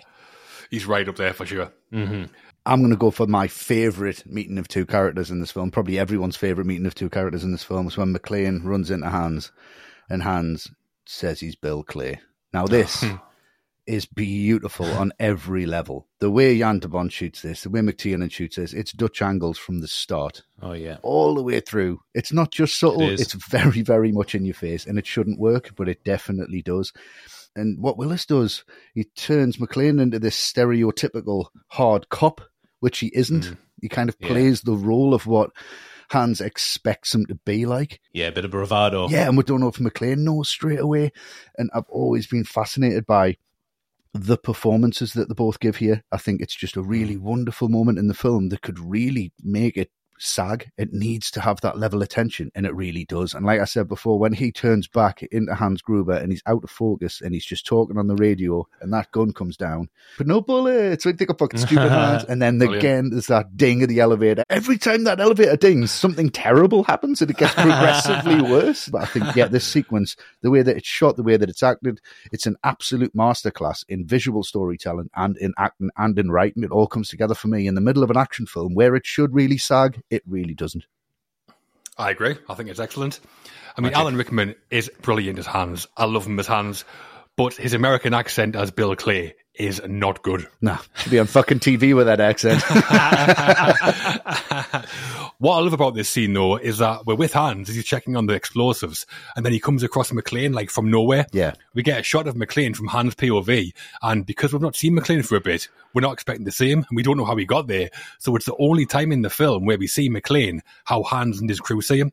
This kind of enigma who just shows up. Yeah. And seeing him in that light, he looks crazy. Yeah. Scruffy, smoking nutter with a gun. He looks terrifying. I had to get out of there. And the whole action scene that follows where Hans is like, shoot the glass. How intense is that? It's amazing. Mad. Yeah. There must be 500 shots fired in that scene alone. Yeah, it's great. I know they spent $130,000 just on glass, but again, they've earned the gun porn with the great character moment just before between McClane and Hans. Yeah. And with there being so much glass on the floor, if you watch carefully, we do see a couple of shots where Bruce Willis is clearly wearing like the fake silicone hobbit feet that he wore for safety. The little booties. Yeah, you see that. Yeah. You see that later on as well when he jumps from the helicopter. But again, great writing, great foreshadowing, because in the scene just before this, McClane says, "Glass? Who gives a shit about glass?" Now he gives a shit about it. Lovely. So lovely. it's really nice. There's loads of that if you look for it. It's amazing. Yeah. The writer, Stephen E. D'Souza, knew that they needed a scene before the climax where McClane and Hans meet each other, but couldn't quite figure out how to get them into a scene together. He'd heard from the crew that Rickman could do a great California accent, which obviously he was lied to about. So he had the idea of this scene. He'd already written it between McClane and Theo, but swapped Theo out for Hans. No, much Wow. better. Charm. Much better. Would have been good with Theo as well, but yeah, it's got to be Hans. It's got to be Of Hans. course it has. They got a bit lucky because the scene where Hans shoots Takagi was scheduled to be shot the next day after this one. Obviously, McClane's outside the room on that scene, so this gave McTiernan the chance to change around a bit. So the McClane's there, but doesn't actually see Hans. I mean, that would have been one hell of a plot hole if they missed that. Huge. Doesn't recognise the guy who's watched him shoot someone in the face. Yeah. McClane finds out who Hans is when he realises Bill Clay is a name on the directory board. And if you look carefully, there's some other familiar names on there too. D'Souza, DeGovia and DeBont are all on there. Stephen E. D'Souza was the writer, Jackson DeGovia was the production designer, and Jan DeBont was the director of photography. Can't believe they didn't get Joel Silver in there. That would have been awesome. The board's not big enough. Every name, Joel Silver, Bill Clay, Joel Silver, Joel Like Blazing Saddles. Silver. And the moment where Hans jumps down and lands at McClane's feet, Rickman felt a crack in his knee when he landed, and he went to the hospital and was told that it was either a torn ligament, which would have meant that he would have been out of the film, or a torn cartilage, which would repair quickly. Right. So you'd still be in there. Luckily, it turned out to be a torn cartilage, but he was injured for a couple of days on set. And shooting the scene where Hans has a cigarette with McClane, Rickman was on crutches and in plaster. Wow. And Joel Silver told him to lose the crutches. So the moment where he's pointing the gun at McClane, Rickman's standing on one leg. Oh, wow. Great balance. Even better. He is leaned up against the wall quite a bit in that scene, isn't he, when he's smoking? I guess He that's is. why, yeah. Yeah. Doesn't give a toss, Silver, does he? Kicking people's crutches away. Yeah. Get rid of that shit. You don't need that. So Rickman should know better. 42, you don't go jumping off anything. Fuck that. And that is the end of the middle.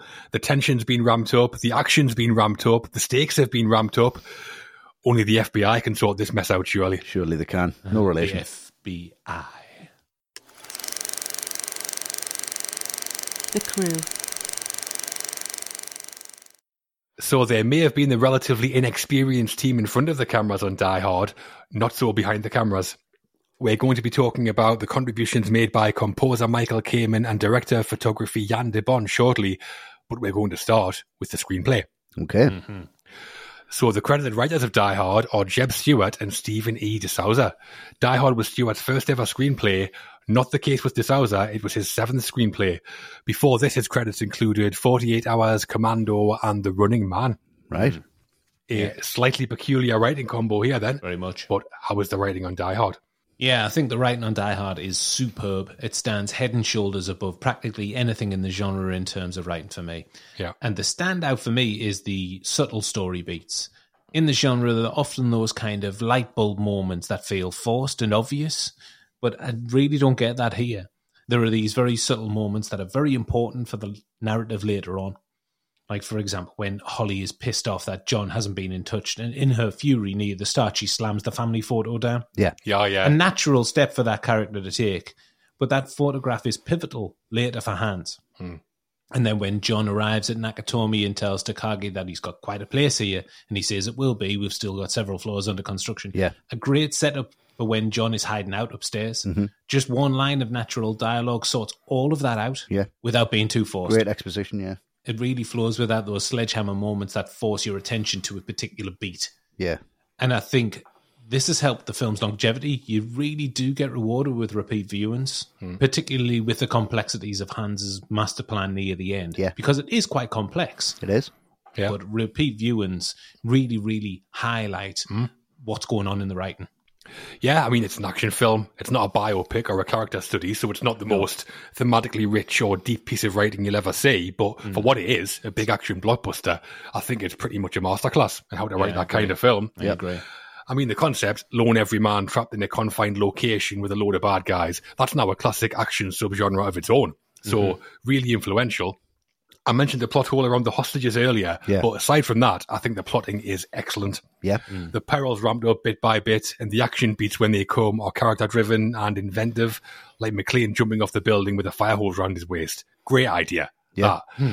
And a part of the writing I think makes Die Hard stand out from its many imitators is the character writing. Yeah, very much. Specifically the dynamics between the characters.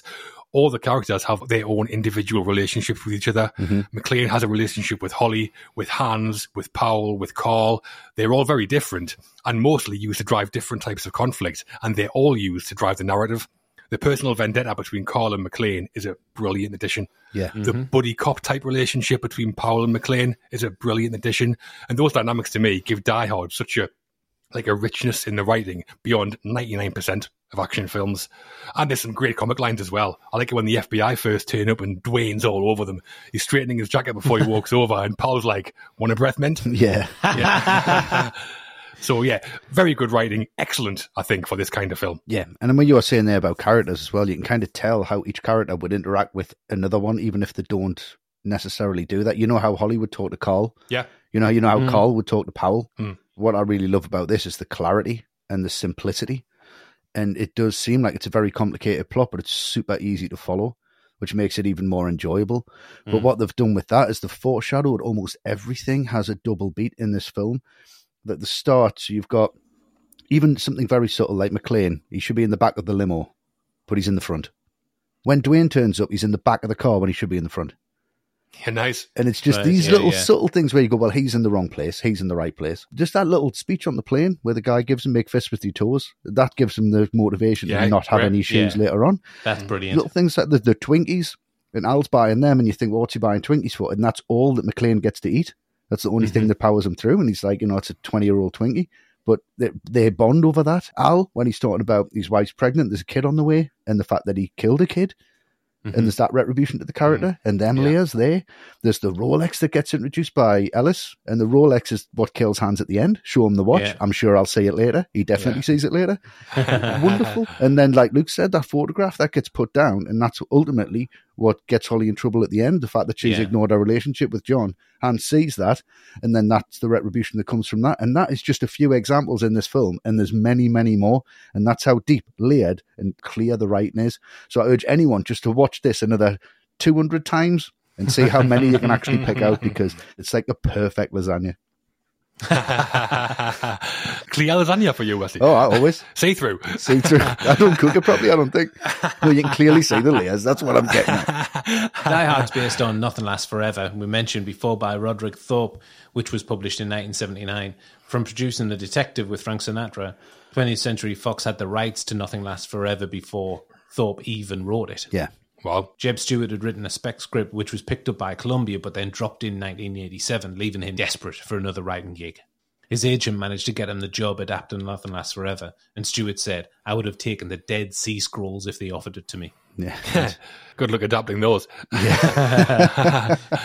But Jeb Stewart at the time apparently was working as a tennis pro when he got given the Nothing Lasts Forever gig. Oh, really? Right. Yeah. Brilliant. Let's get Tim Henman on the phone, see if he's got any ideas. Come on, Tim. Something really stuffy, no doubt. Henman's your example. Terrible. And you're a fan of that sport as well, John. I know you love it. Stewart liked the book, but he was struggling to crack the story, as he put it. He said the book was nihilistic, but he'd been briefed to write a summer blockbuster, so he was kind of like at odds. Then one night, he got into a fight over a trivial matter with his wife and stormed out into his car. And he was on LA's Ventura Freeway and not paying attention to where he was going. He drove over an empty fridge box at 65 miles an hour. Wow.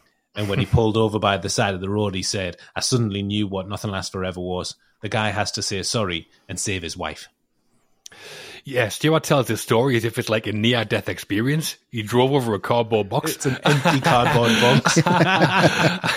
And he also said that once he had the idea, he threw himself into the script and forgot to call his wife and apologize like he meant to. Right. And he said she was very angry. Yeah, of course it was. And when Joel Silver was brought in, Stewart said that Silver gave him a key bit of feedback. At some point in the film, the top of the building has to blow up. Yeah, Stewart said that he argued that if the top of the building blew up, it would be like almost a failure for McClane. And Silver said, that's not my problem.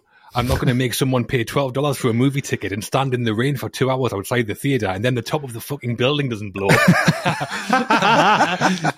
Classic Who was Silver. standing in the rain for 2 hours to watch Die Hard? And the second unit director on the film was called Bo Marks, and I saw an interview with him where he said Joel Silver greenlit the script because, in his words, it gave him a hard-on. Wow. I mean, Wow. that's way too much info. And which bit? I can think. Yeah. As well as making changes to the script, Joel Silver instantly replaced Jeb Stewart as the writer.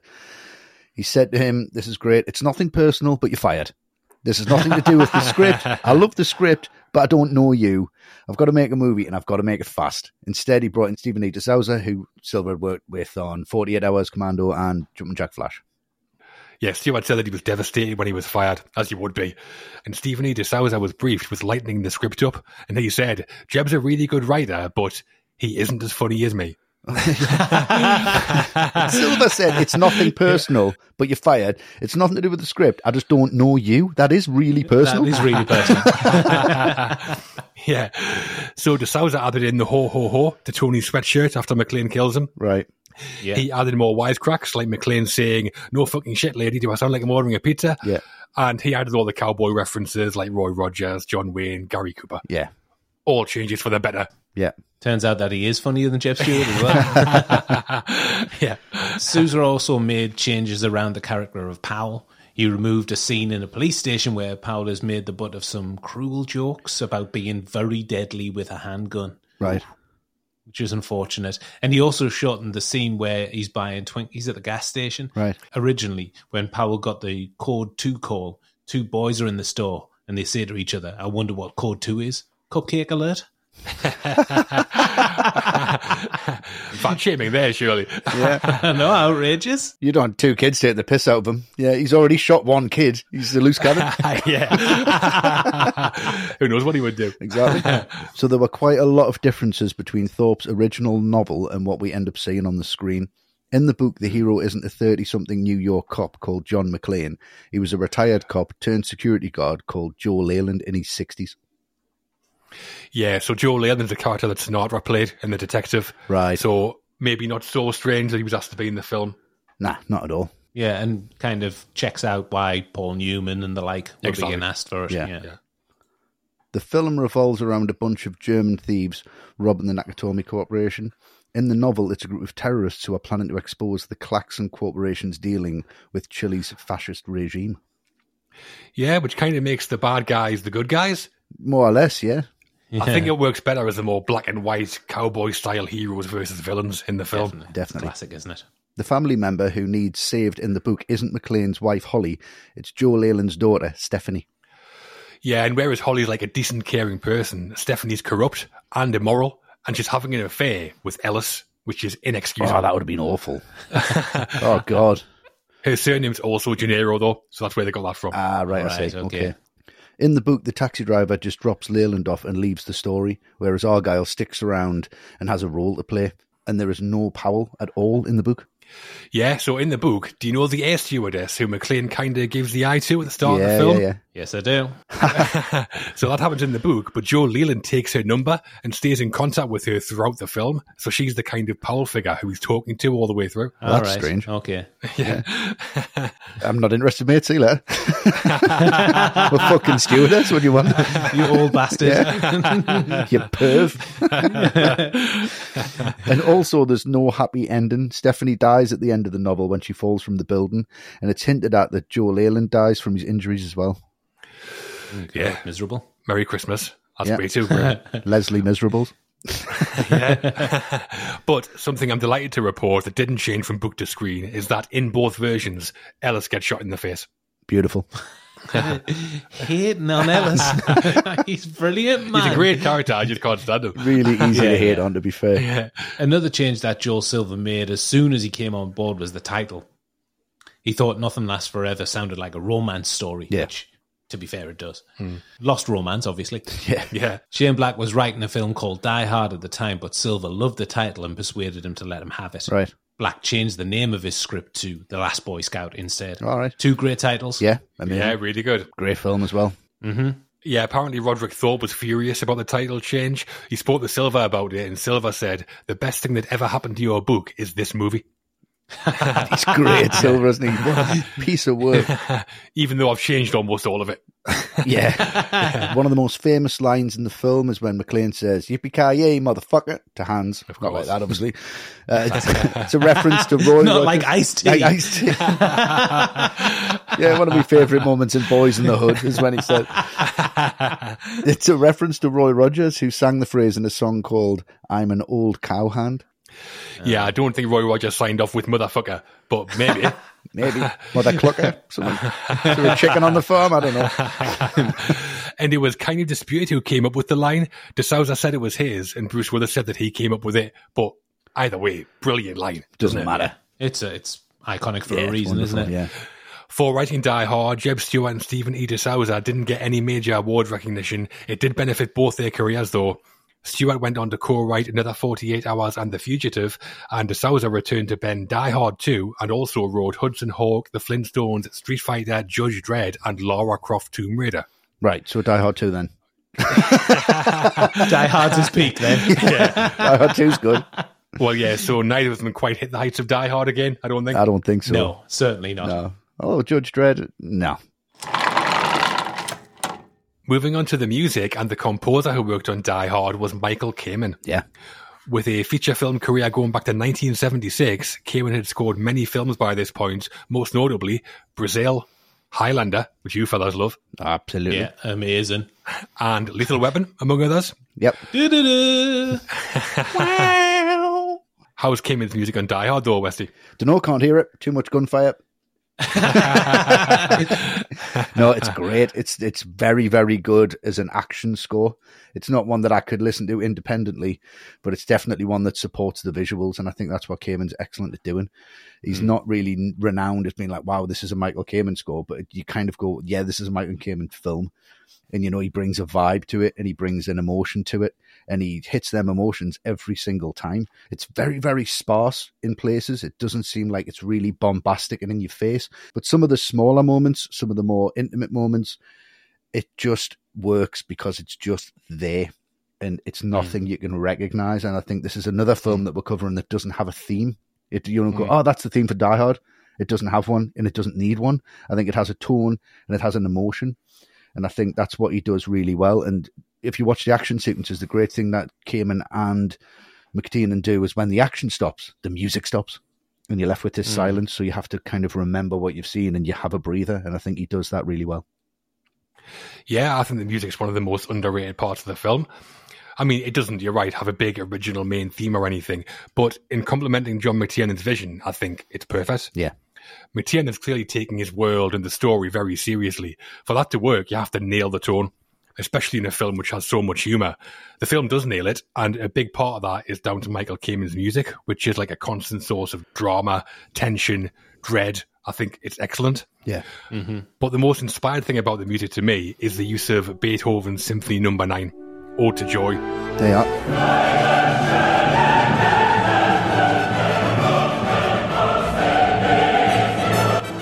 To use that in a big, rousing action film is a crazy choice, but it works so well. It does, yeah. Kamen works it back into some of the other music pieces as well, if you've noticed, and it adds a huge touch of class to everything.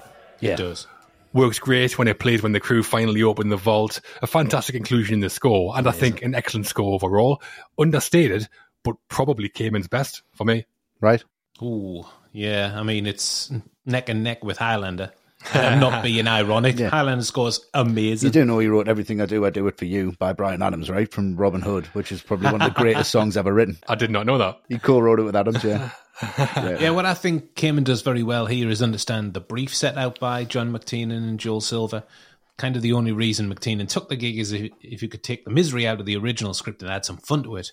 And he's helped massively by Michael Kamen. I think the film's full of dramatic pieces and classical music, but it's also infused with light-hearted, Christmassy cues. It's not obvious, but there are bells jingling all over the place. Yeah. It's probably most obvious when McClane is up to something mischievous, like when he decides to strap the gun to his back at the end. Yeah. It's a really small detail, but it keeps the tone just right for me and matches McTiernan's vision perfectly. Absolutely, yeah. I love all those little touches. So using Ode to Joy was the idea of John McTiernan. He'd got it from A Clockwork Orange, obviously, where Kubrick uses the music to represent Alex DeLarge's build-up of violent tendencies. At first, Kamen objected to using it and said it was sacrilege. He said to McTiernan, "I will make mincemeat out of Wagner or Strauss for you, but please, not Beethoven." Bit harsher than Wagner and Strauss, isn't it? Yeah, hates Wagner and Strauss. Apparently, Kamen changed his mind when McTiernan told him that Kubrick had used Ode to Joy as well, and that then gave Kamen the idea of using Singing in the Rain, which is also in A Clockwork Orange. Yeah. And he wrote the melody for that into the score for Die Hard. Yeah. You can also hear Winter Wonderland at one point, if you listen carefully. Right. Great work with the music on Die Hard then. Not bad at all from Ludwig van and Michael Kamen, one of his best scores. Absolutely, yeah. If you listen hard for it, it's definitely there. Another key collaboration that John McTiernan was part of on Die Hard was the one with his director of photography, Jan de Bont. Yeah. Big Jan. A Dutch cinematographer with a movie career going back to 1971, de Bont had worked several times with Paul Verhoeven, and his most well-known Hollywood work at the time of Die Hard had been Cujo, All the Right Moves, and The Jewel of the Nile. Yeah. Not too much there that makes him the obvious choice for Die Hard. Not really. How's his work here, though? I think it's wonderful. I think he's hand in hand with McTiernan, and he's exactly what McTiernan needs. And the wonderful thing is, I think Jan de Bont's learning more from McTiernan than he's actually learning from Jan de Bont. I mean, to go on from this and to make Speed and Twister and to direct both of them films, two huge action films in the 90s. Massive. You know, very, very recognizable style. And I think he's borrowed a lot. They borrowed a lot from each other, but I think it's the classical use of visual storytelling. It's very classically shot. It's very static action. There's not a lot of like handheld documentary Bourne style stuff in here. There wasn't at the time anyway. But I think when the camera moves, it moves for a reason, as it always should. The use of close-ups is absolutely perfect. The lighting of the whole thing is timeless. It's just timeless. It doesn't look like an 80s film at all. It just looks like an action film of the time. And it's just, it really, really works. I mean, it's, for me, I think it's just beautifully done from start to finish. It's got this consistently beautiful look to it and a consistently brilliant and very, very confident tone. And Jan de Bont definitely brings that. Yeah, I think when you watch Die Hard today, it's aged well in just about every way and nowhere more than in the visuals. I mean, 99% of the movie is shot like in an 80s office block, functional room layouts, a beige colour palette, but not for a single second does Die Hard look boring. Never, no.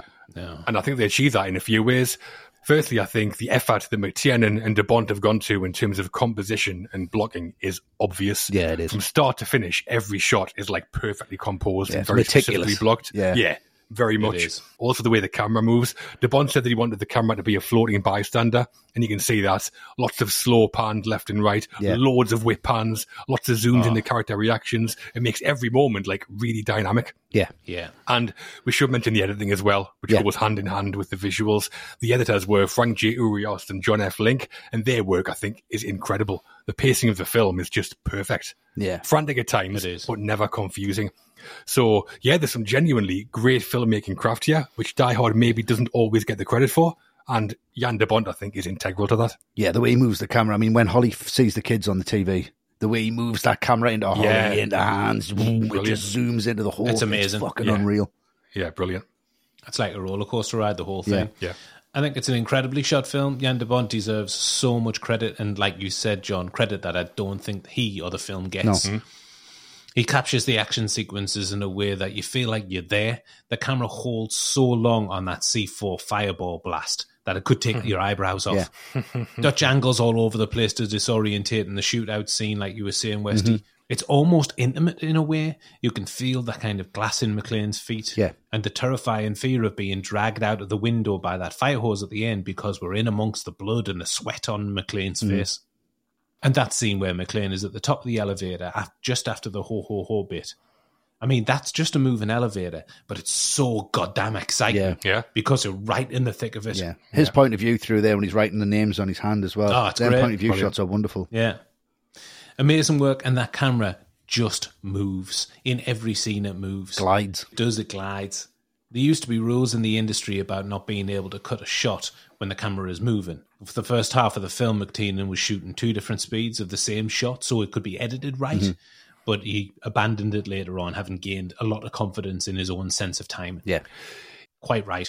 That sense of movement is just brilliant. I think one of my favourite things about the film when I watch it now is how well shot it all is. Mm-hmm. Yeah, I agree.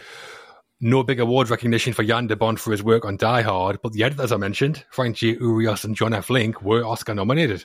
Right. Yeah. They lost out to Arthur Schmidt for Who Framed Roger Rabbit, which is also a good winner, I think. Yeah, fair enough. Yeah, understandable. So great talents all across the board on Die Hard, and in those names we mentioned there, Jeb Stewart, Stephen E. DeSouza, Michael Kamen, Jan de Bont, Frank J. Urios and John F. Link, some people who brought some huge work to the film. Yeah, some of the best work. Massive. And Beethoven, let's not forget him. Obviously. Never forget him. The end. McTiernan keeps on turning the screw, and the third act of Die Hard is full of even more gunfire and even more explosions. Of course it is. The climax and final showdown between McClane and Hans is coming, but first, we've got a roof to blow up. We do. Wanting to find out why Hans was on the roof, McClane heads up there and ends up in a fist fight to the death with Carl, at the same time with Dwayne handling things about as badly as it's possible to.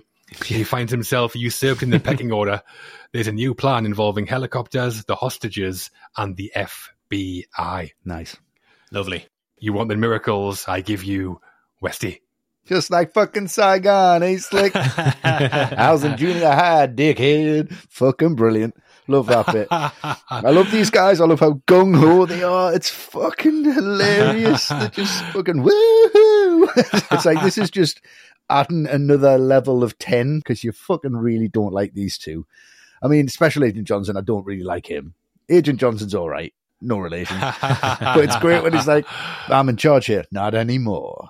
I love that. Brilliant. That's really a good. great moment. And then John gets on the roof, and this is kind of his arc where he's turned and he respects Holly's position, and he calls her Holly Gennaro. Where's Holly Gennaro? And she's in the vault. He's like, where is the vault? And it's like the first time he's not looking at the women who are next to him. But it's just great when they're not listening to him, and he starts just shooting on the roof. I'd love to do that. I'd love to have that much confidence and just know that I'm fucking right. And there's a big group of people, and I'm like, just fucking, they're going to blow the whole thing. And they're like, not listening. Fucking move now, you fucking, I would love that. That's fucking great.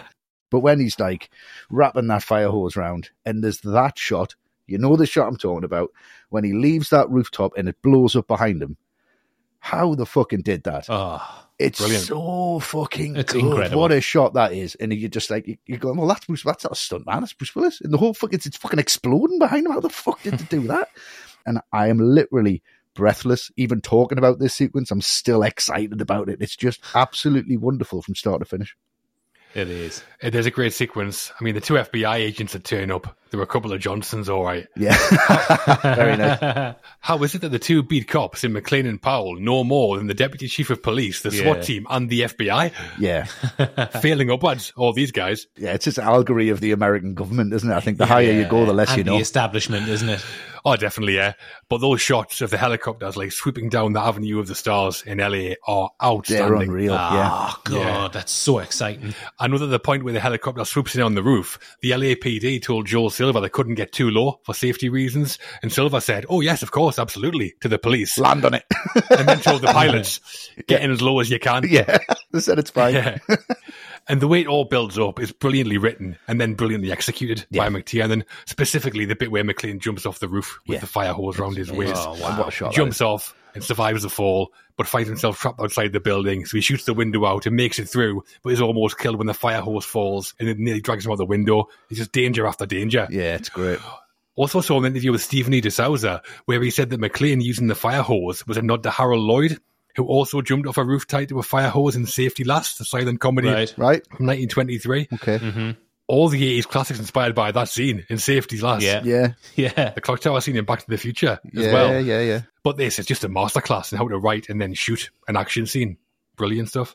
Yeah, it's amazing. And Jan de Bont had estimated the helicopter sequence would take 3 nights of shooting to get everything they needed.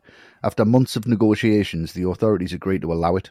But after they received a lot of complaints, the city told McTiernan they could only give them 2 hours one Sunday night to shoot it all. Wow. De Bont and McTiernan planned it meticulously to be able to get everything in 1 hour. But after the first take, the police said, "This is far too dangerous," and shut it down. So they ended up shooting the whole sequence in 30 minutes. Jesus Christ. Yeah, you can't blame the police, to be fair. Those shots of the helicopters are crazy. They're unbelievable. But it must have just been one pass. That must have just been one pass, yeah. It was one take, yeah. Yeah. I mean, they're not taking it easy. They're storming down there. Yeah.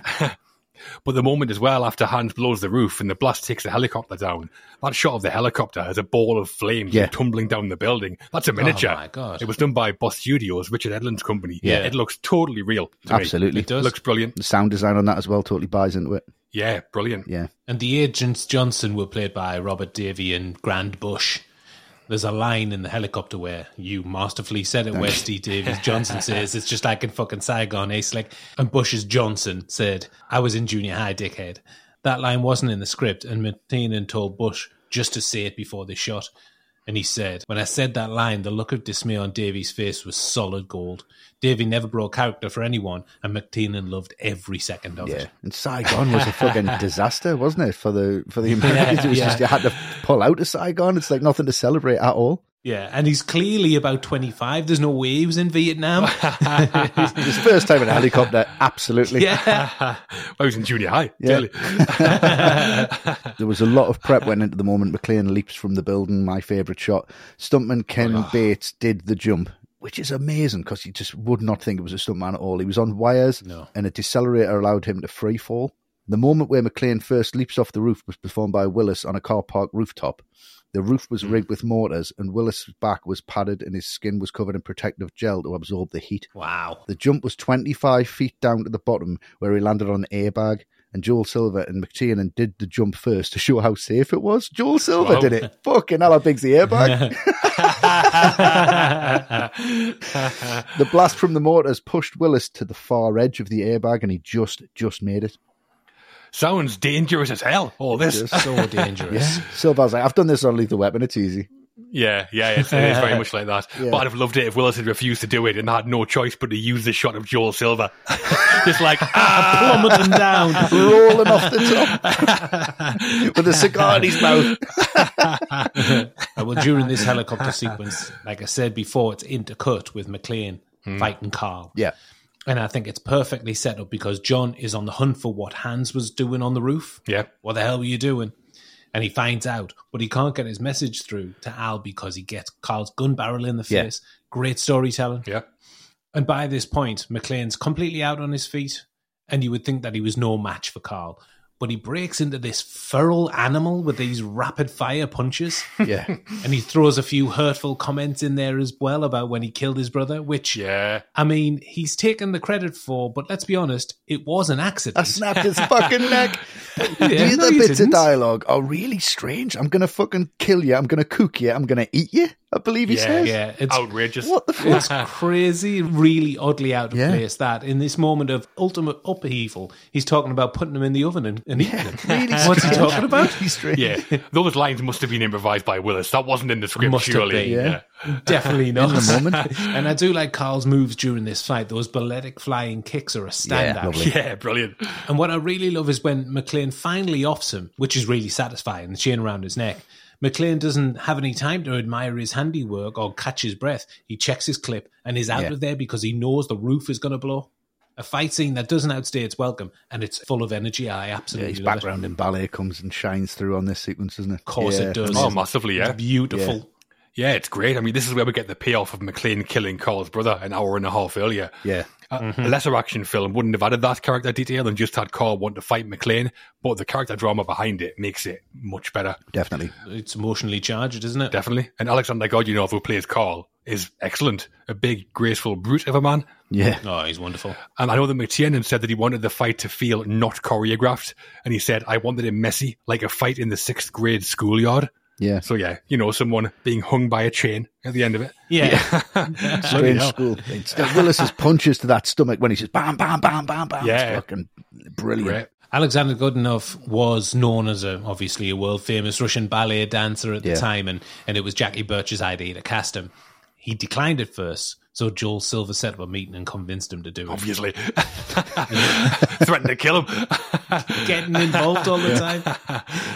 To be fair, we laugh about Silver, but he's some producer. He fucking is. Oh, he's amazing. He gets the job done. Absolutely. 100%. Jeb Stewart met with him as well, and he said that Godunov walked into Fox Plaza and people came to their windows to watch him walk in. He said he was just a perfect physical specimen. And when he was coming to see him, Stewart assumed that he wanted to talk about adding dialogue, but Godunov shouted, "No, no, no, I want to take some lines away." Because he struggled with the English language and he only agreed to the role if some lines were cut. Yeah, sounds like Arnold. Only Godunov probably didn't cost $45 million or whatever his rate was at the time. Definitely not, no. It's strange as well because he's in The Money Pit.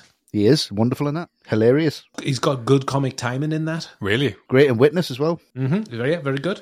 While doing this, he said that he immediately felt comfortable holding a gun, which made him feel uncomfortable. Right. I think he looks great, just as a visual presence. Looks fantastic in the film. I want blood. Fucking yes. Brilliant. One of the last things written for the film was when de Souza came up with how Hans and his crew were planning to escape the Nakatomi. De Souza had written a TV movie called Spirit, where the villain planned to blow up a children's hospital, then escape in a fake ambulance. He recycled the idea for the end of Die Hard. Great. Yeah, but then the first screening for the executives of Fox, de Souza said that he realised immediately there was an issue because when we see Hans and the lads disembark the truck at the start, we see inside and there's no ambulance. Yeah. De Souza said that he started coming up with ideas, but McTiernan said, if the audience says 2 hours ago I looked in the back of that truck and didn't see an ambulance, I don't care.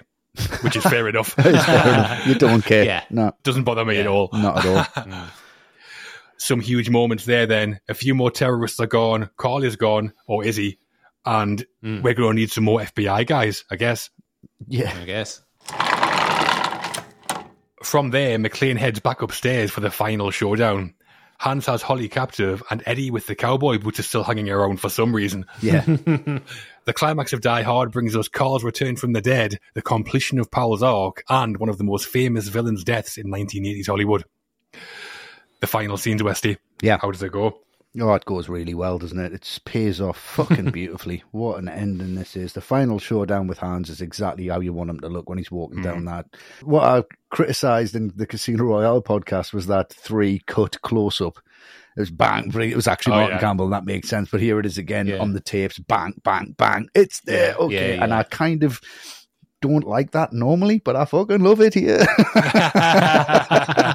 Because there's that little musical jingle and it's Christmas and there's a Christmas tape and he's looking at it. It's just really, really great. The music's very, very recognisable here. You can hear it all the way through. It builds the tension wonderfully. But we're going to talk about the elephant in the room.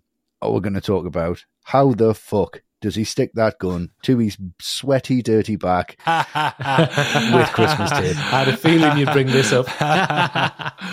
And more importantly, do it give a shit? I mean, I don't really care, but it's impossible. You've tried, haven't you? I have.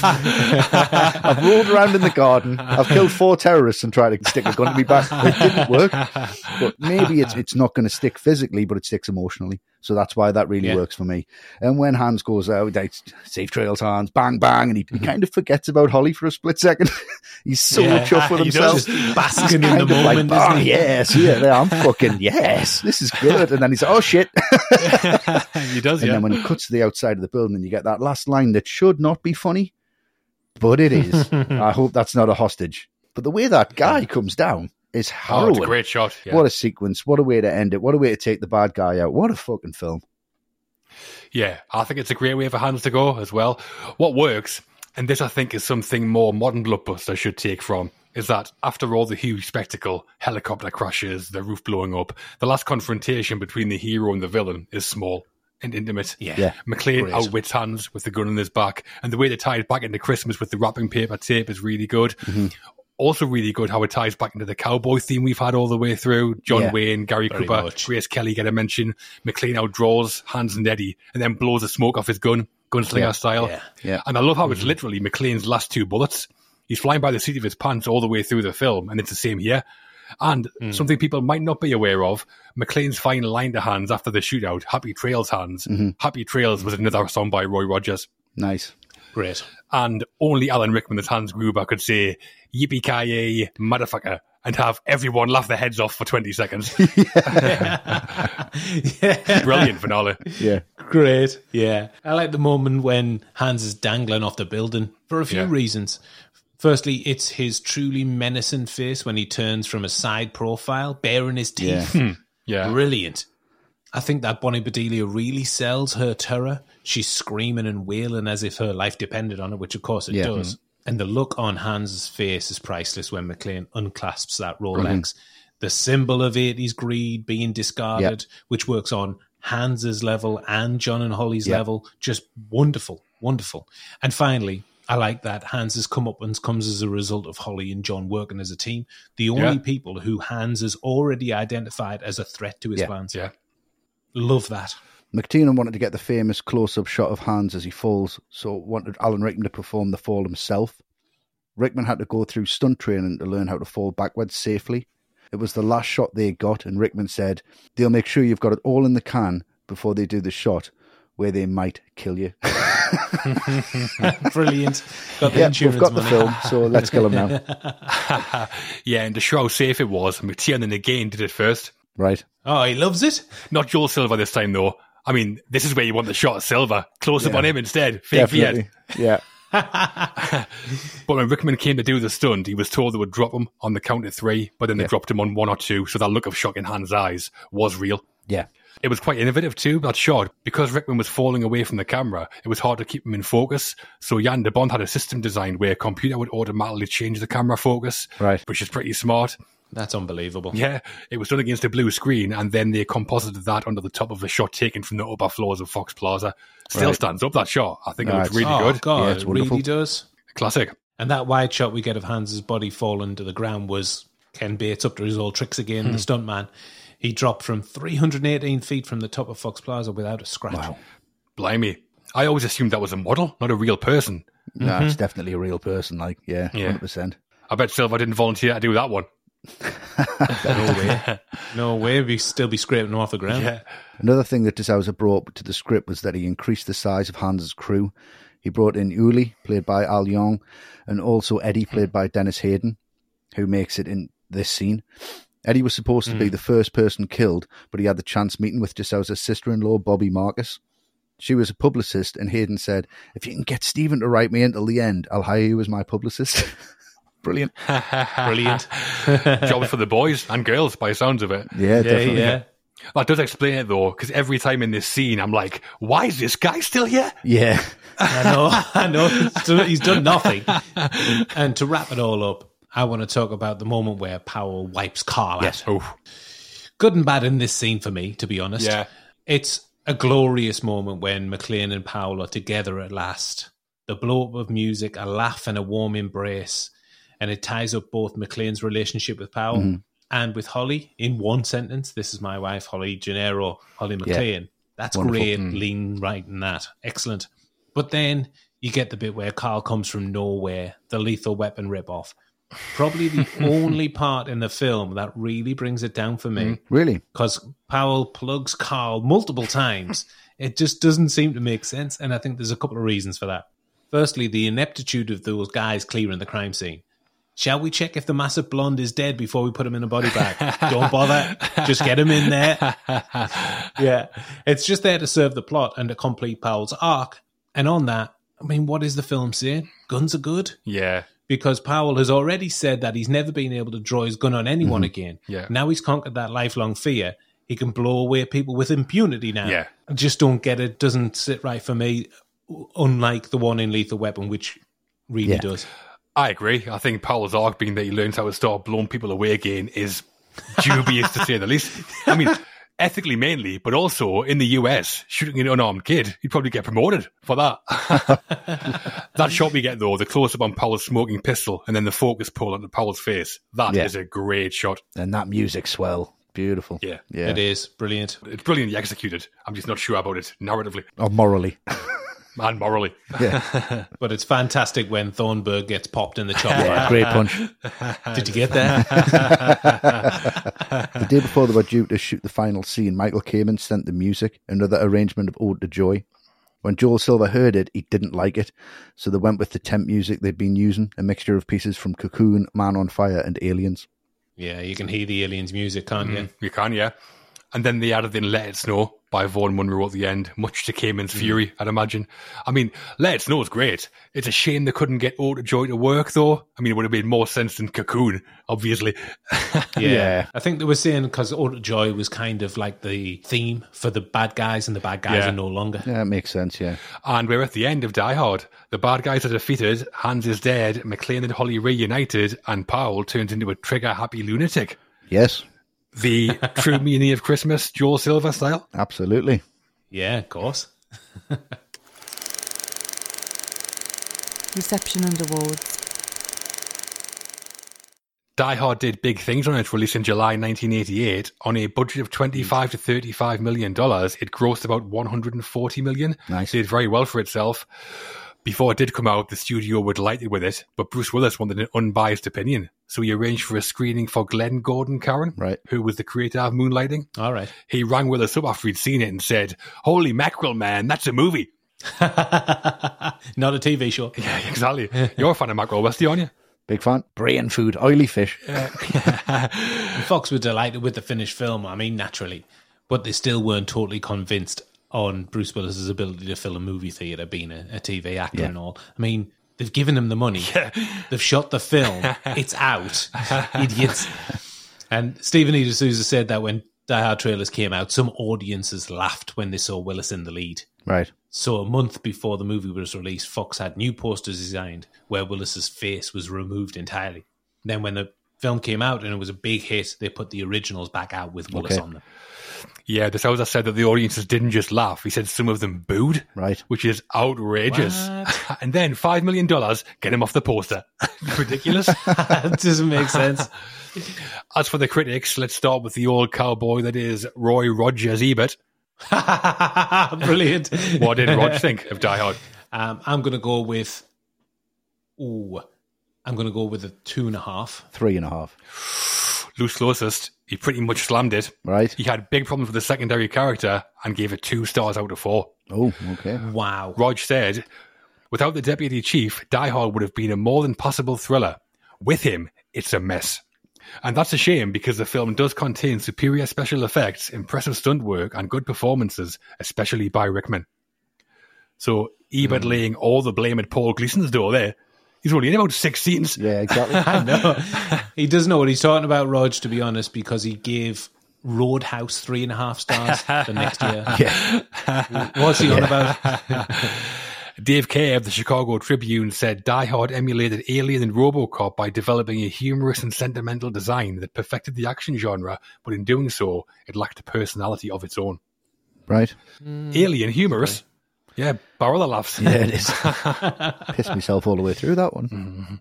Empire Magazine, though, the full 5-star treatment, obviously. Of course, naturally. It was a retrospective review, and they said John McClane's smart-mouthed New York cop was a career-defining turn, mixing banter, action heroics, and a dirty white vest to stunning effect.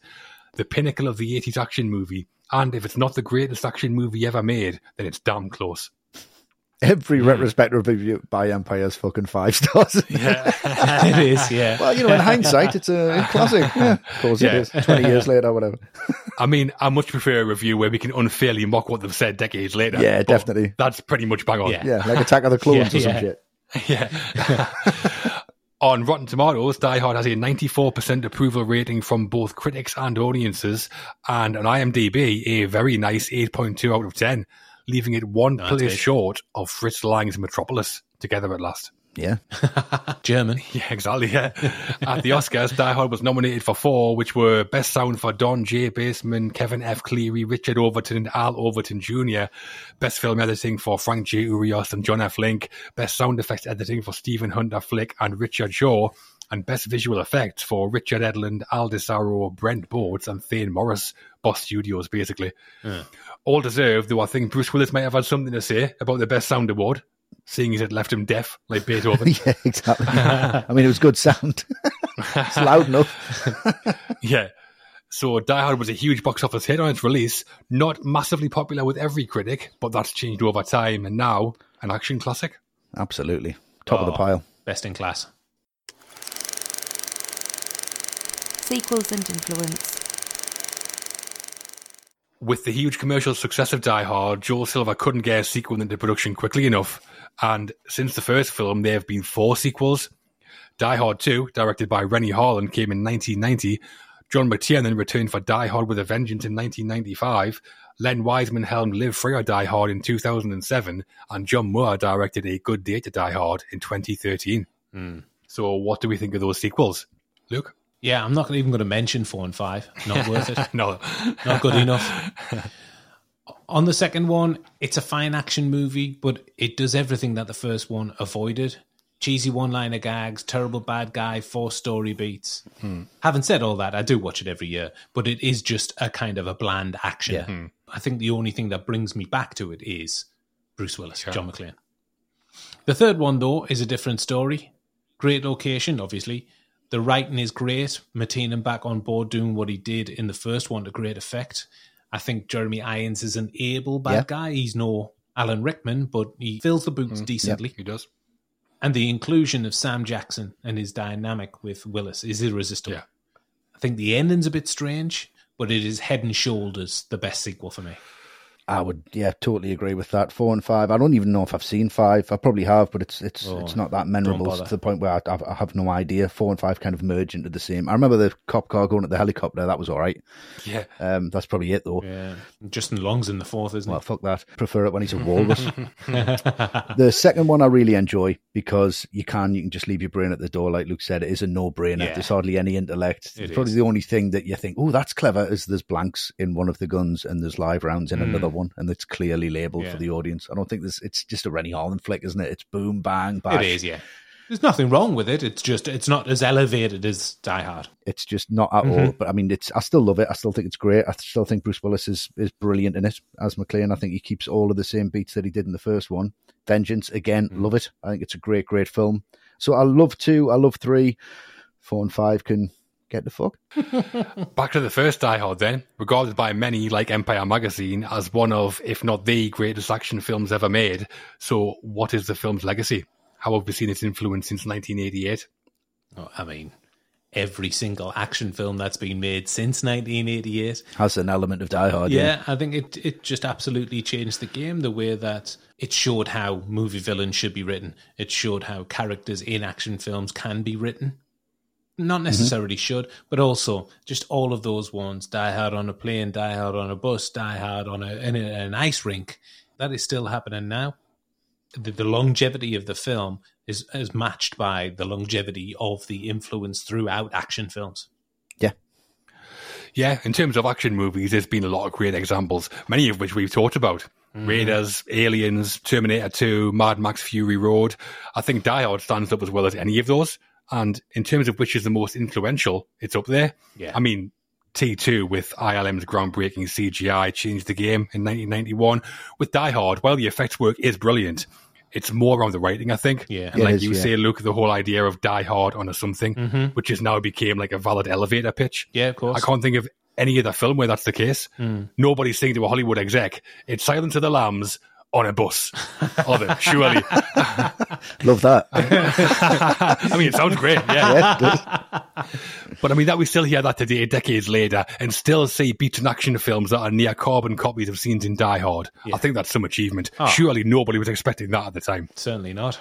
Yeah, I think what Die Hard did was bring a fragility to the main star and have an emotion and make them fragile and make them hurt. And there weren't these superstars that just powered the way through anything. And there was this element of peril that it brought to it. And again, the intelligence to the writing, the depth to the writing.